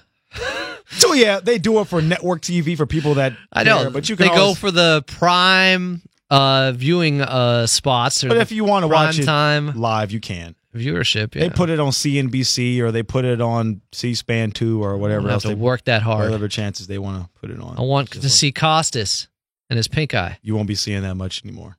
Uh-oh. Costas is it Tirico now? Costas' duties have been greatly diminished at NBC. I've had a press release about 2 months ago about that. Wait a second. Yes. Are we talking about a Me Too situation? No, it didn't seem like it. What girl could he overpower? I'm sorry. That's all. Which he didn't, because nothing happened. No, I don't think we so. know of, yeah. No, I think it's just the natural phasing out, aging process. By the way, I don't think Costas has aged once since in like the last 25 years. Looks exactly the same. He's never changed. They have the good genes, good docs when it comes to him. Maybe it's both. I don't know. But Costas, those are great docs. And his performance hasn't dropped at all from what I've seen in anything he's still done. Pretty much the gold standard. So unless they feel like, we got to hit with these millennials and get younger. I mean, they've already kicked him off of Sunday Night Football, right? He's out. Dan Patrick is out. And they both used to be a big one. Now, Dan says he voluntarily asked out, which maybe he did. I don't know. You're out. I don't know. But I know Bob wasn't. Bob was Tirico. Was taken off. Tirico's excellent. He's a star. But I like Costas. I've always liked Costas. Me too. So it looks like makes me think of 90s NBA on NBC. Always. But the Peacock. We love that. Love a good Peacock. So did Petros. Actually, he hated the Peacocks and says he wants to shoot them if he could, but apparently it's not legal to do that. Yeah, PETA. But I mean, they want to show up on my. How about you send? They were pooping all over his yard. Send the peahens all the way to the PETA people and have them crap all over their front porch and see how they feel about it. Now those are the females, the peahens. The peahens, yeah. It's just like chickens, and you have cocks, and you have the hens. Yeah. So peahens and peacocks is the same thing. But the peacocks the males are the ones with the giant flurry colors. They're the ones who. That's where the term peacocking. Well, if they're not shaved. I mean, what are we talking about? Talking about the colorful feathers. Okay. That they use to court. I got confused. I don't know what. Thought we were doing a Cox Cable segment all of a sudden. No, we're not doing the PMS Cox a real show. Cable segment. We do thank Petros for coming on the show, by the way. Yeah. At Petros Some Money and at the Old P, both verified on Twitter. Let them know you heard him here. Yes. It was late notice, too. It was. So we appreciate him for that, as always. And we kept him way too long, as usual. Yeah, that always happens. He didn't get mad this time, though. At least not outwardly. We gave him some of his greatest hits. You get him talking about USC and Pete Carroll. Yeah, Pete Carroll. He loves it. Really make him into a star. He sinks his teeth into those topics. He waxes nostalgic about his old USC days when he was the captain of the worst team ever. Calls himself out for ditching Cal. I did tell you about that one time I came in our newsroom, and there was a loop of Petros scoring a touchdown against San Jose State. That was Vassay put that together, right? I thought it was Huska. It was an anniversary? Oh, yeah. Huska. You're right. But there's no way Vassay would care to do that. No, Vassay would be the one to take the tape out and throw it against the wall and stomp on it. That's what Dave would do. It was like one of those. It was like Speed. Remember they put the tape on a loop? Pop quiz, hot shot. That's what it was like. There was that wildcat behind the wheel. There was one TV of Petros scoring a touchdown against San Jose State, and it ran over and over again for like 9 straight hours. Do not attempt to grow a brain. Didn't go brain dead watching that. Yeah, didn't need to see that one. At KFig1 is where you can find me on Twitter. Adam is at Follow Adam A. We are at FnA Show on Instagram, Facebook, and Twitter. Petros is at Not a Fullback. Not a white fullback. Yeah. Or at the Old P. You can find him there, too. Yeah. We're back on Thursday. We're back Thursday, 949-478-1197. So leave a voicemail. Tori's in the running for that PS4 game. That was a good call, Tori. You can be, too. Our resident golf expert here on the FnA podcast. And he been through in his own little NFL six-pack, which we appreciate there, Tori. Thanks. Tori cares about the Ryder Cup if nobody else cares. That's right. Just like Pac. That's right. As Adam mentioned, we're back this coming Thursday. Remember, FNApodcast.com. Click on that Amazon banner. RippedApparel.com. Use the code FNA to get 10% off of your purchase. Yeah. Until Thursday, where we're giving away another Spider-Man game. Not in a physical form. It's just a download thing nowadays. Like all the DLC stuff, downloadable content. Now you just download the entire game, which I think is going to take up like 60 gigs, but I don't know. I don't know how these things work. I don't have new games. But delete something. You guys do, and you're going to want this game. And somebody won it a couple weeks ago, and we're doing it again. So call that Talk Ass hotline and tell us we're cool. That's how you get the inside track to winning. All right. Until Thursday, I'm Adam. He's Kevin. We'll talk to you then. Just tweet Adam. Nice pecs. That's what we were so pumped for.